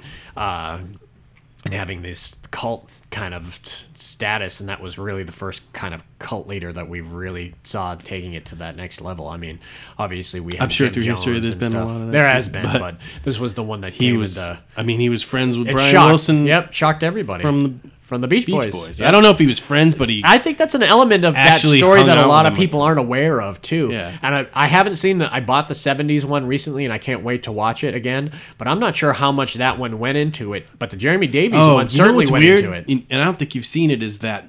Oh yeah, the one you that told me Dennis about with Wilson, John Cusack. With John Cusack, and then the guy from There Will Be Blood that played the preacher. Yeah, Paul Dano. He was phenomenal. I'll have he to watch played the that. younger. What's the name of it? I can't I'll have to remember, look but it he up. played the younger Wilson. Yeah. And then Cusack played the older version of him. I would and they definitely kept jumping enjoy back and forth. And But they dealt with the Manson angle. They dealt with the Manson angle. Huh. That's really interesting. So other actors involved. I know Tim Roth is going to be in it. I don't think Samuel is going to be in it. I bet they use him in some capacity because there was even other movies that he was the movies that he wasn't in that he did narration for. I'm trying to think what movie he did a narration for in one of his movies. Was it Inglourious Bastards or it was something that he did narration for that I didn't expect it, but I could hear his voice in it. I think it was Inglourious Bastards. But it's going to be great. He starred. It's like the who's who of all his cast, and it's already got 20 people, and he's still casting people. But I remember when I heard Burt Reynolds had died, and I'm thinking, well, who does he have that's really old school like that? And immediately I'm thinking Bruce Dern. I mean, that's true. If Bruce Dern could easily slip into that role, and he loves Bruce Dern. I mean, he used him in small roles in Django. He used him in Hateful Eight. And I'm not sure if he was in. Those might have been the only two movies that he did. Seeing Justin's empty chair with the microphone in front, it's almost like like he died. Yeah, and we can't get over it, or we want to honor him. It's like setting the plate at the dinner table. He does that. He's done that every day for 20 years. Justin, if you don't come back, we're always going to set your mic up. Ghost Justin. What do you think, Ghost Justin? Tell us what you think of this.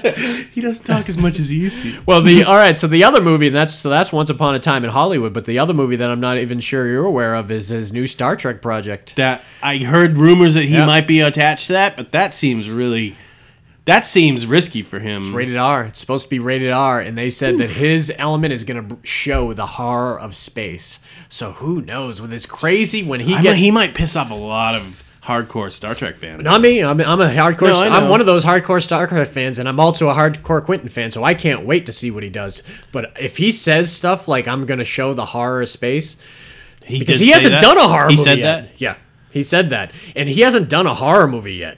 And I could just imagine where his mind would go if he wants to kind of make a horror movie. I wouldn't be surprised if he makes a balls-out horror movie at some point. And if he does, it might take horror to a whole different element because he has some horrifying elements in movies that aren't horror movies. Yeah. So it's going to be very... I'm pulling for him. Yeah, I'm on board for everything he does. They've done... I like the first... the first Star Trek that came out. I say Star Wars, Star Trek. Star Trek. Yeah, okay. You said Star Trek. Okay. That first Star Trek was great, and I did not like the second one. The second one wasn't that great, but the third one was good. Yep. So at least I don't mind people dropping the ball if they change different directors but didn't I hear Chris Pine held out? Well, Chris Pine and Chris Helmsworth held out because remember Chris Helmsworth was in the first one playing his dad that died. Yeah, that's so right. If they're having him in a future one, they're either doing time travel, which they could easily do. That Genesis planet. Yeah, that was way, way early. Not going to do that. I would either assume that they're doing flashbacks or they're going to do a time travel sequence, which with Star Trek, you could easily do a time travel because they time traveled all the time. Yeah. Star Wars, it's a weird kind of element they would do. So I don't think they would do it in a Star Wars movie, but Star Trek's certainly. So I don't know if Quentin's set to do the next Star Trek. It might be the one after that. And I have a feeling that he's going to do something that probably, because he's a huge Star Trek fan. Quentin's huge Star Trek fan, huge comic book fan, huge fan of anything 70s. So I wouldn't be surprised if he comes out with a horror Star Trek film that's going to blow everyone away. And he might bring people to the franchise because there's a lot of there's more not Star Trek fans than there are Star Trek fans. You lose some every year too. Yeah. I mean, yeah.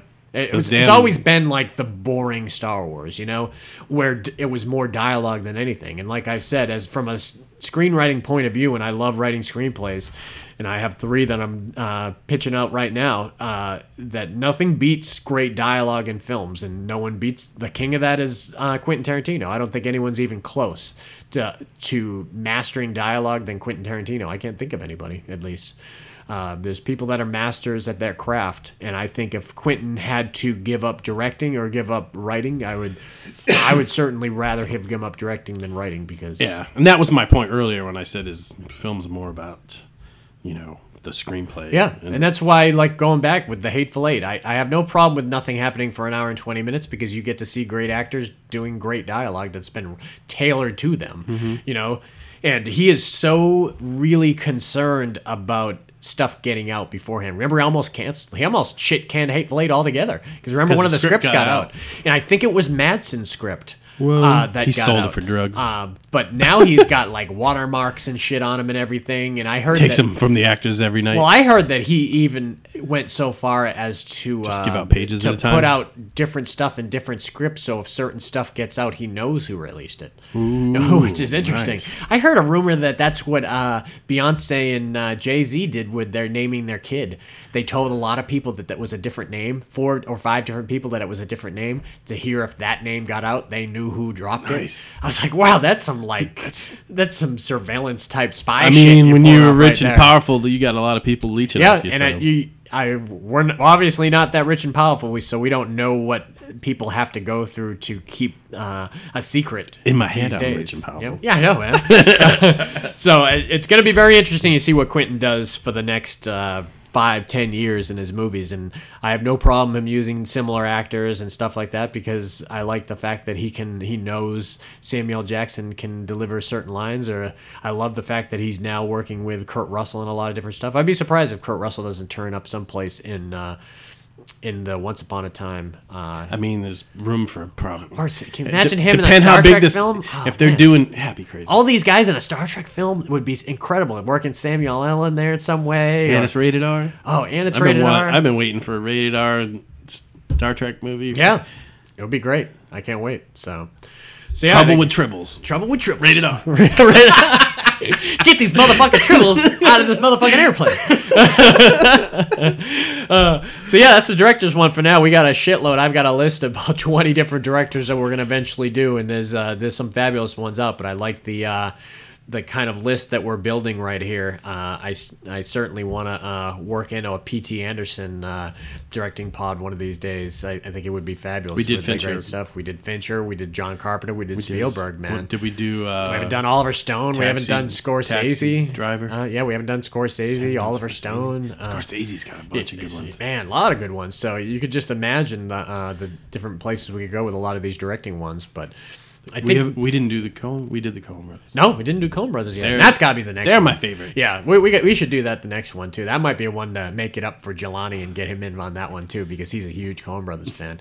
And Justin, we need to get watching some, because I remember showing him... Is he not well-versed in Justin's not well-versed in Coen Brothers, but there's plenty of time before that next one. We'll get him schooled. He's a working man. We'll get him schooled. I'm just trying to get him, because next week I think we're going to put out our Western pod, and I know that might be a genre that a lot of people aren't interested in. Someone just went... Doot. Turn off. Don't do it though. I'm telling you, because we can turn you on to a lot of. I got one that'll freak you out, and we're gonna work some modern ones in there and possibly a comedy here and there. But there's some really fabulous ones. One particularly that we've talked about. Putting Three Amigos on your list? No. One in particular that we mentioned earlier on in this pod that Dave's going to have on his list, and it'll blow you away, man. It's really fabulous, and it's another one that Kurt Russell's really shined for that a lot of people don't know about, and it's definitely worth viewing for the people who aren't too squeamish. That's for sure. And you think that too, you think. Everyone thinks Westerns, and they think your dad's a Western. They think The Duke. They think old, early Clint Eastwood, which I love those movies, and there'll be several of those on there. But there's a lot of ones that people are doing in the more recent years that are really great ones by the Coen brothers that we'll be talking about. But if you want to get a hold of us, until then, we're going to be on, you can always get a hold of us through comments on iTunes and SoundCloud. We're also on Facebook, Fascinated with Films. We put up pictures every week, collages of movies we're going to be talking about that weekend.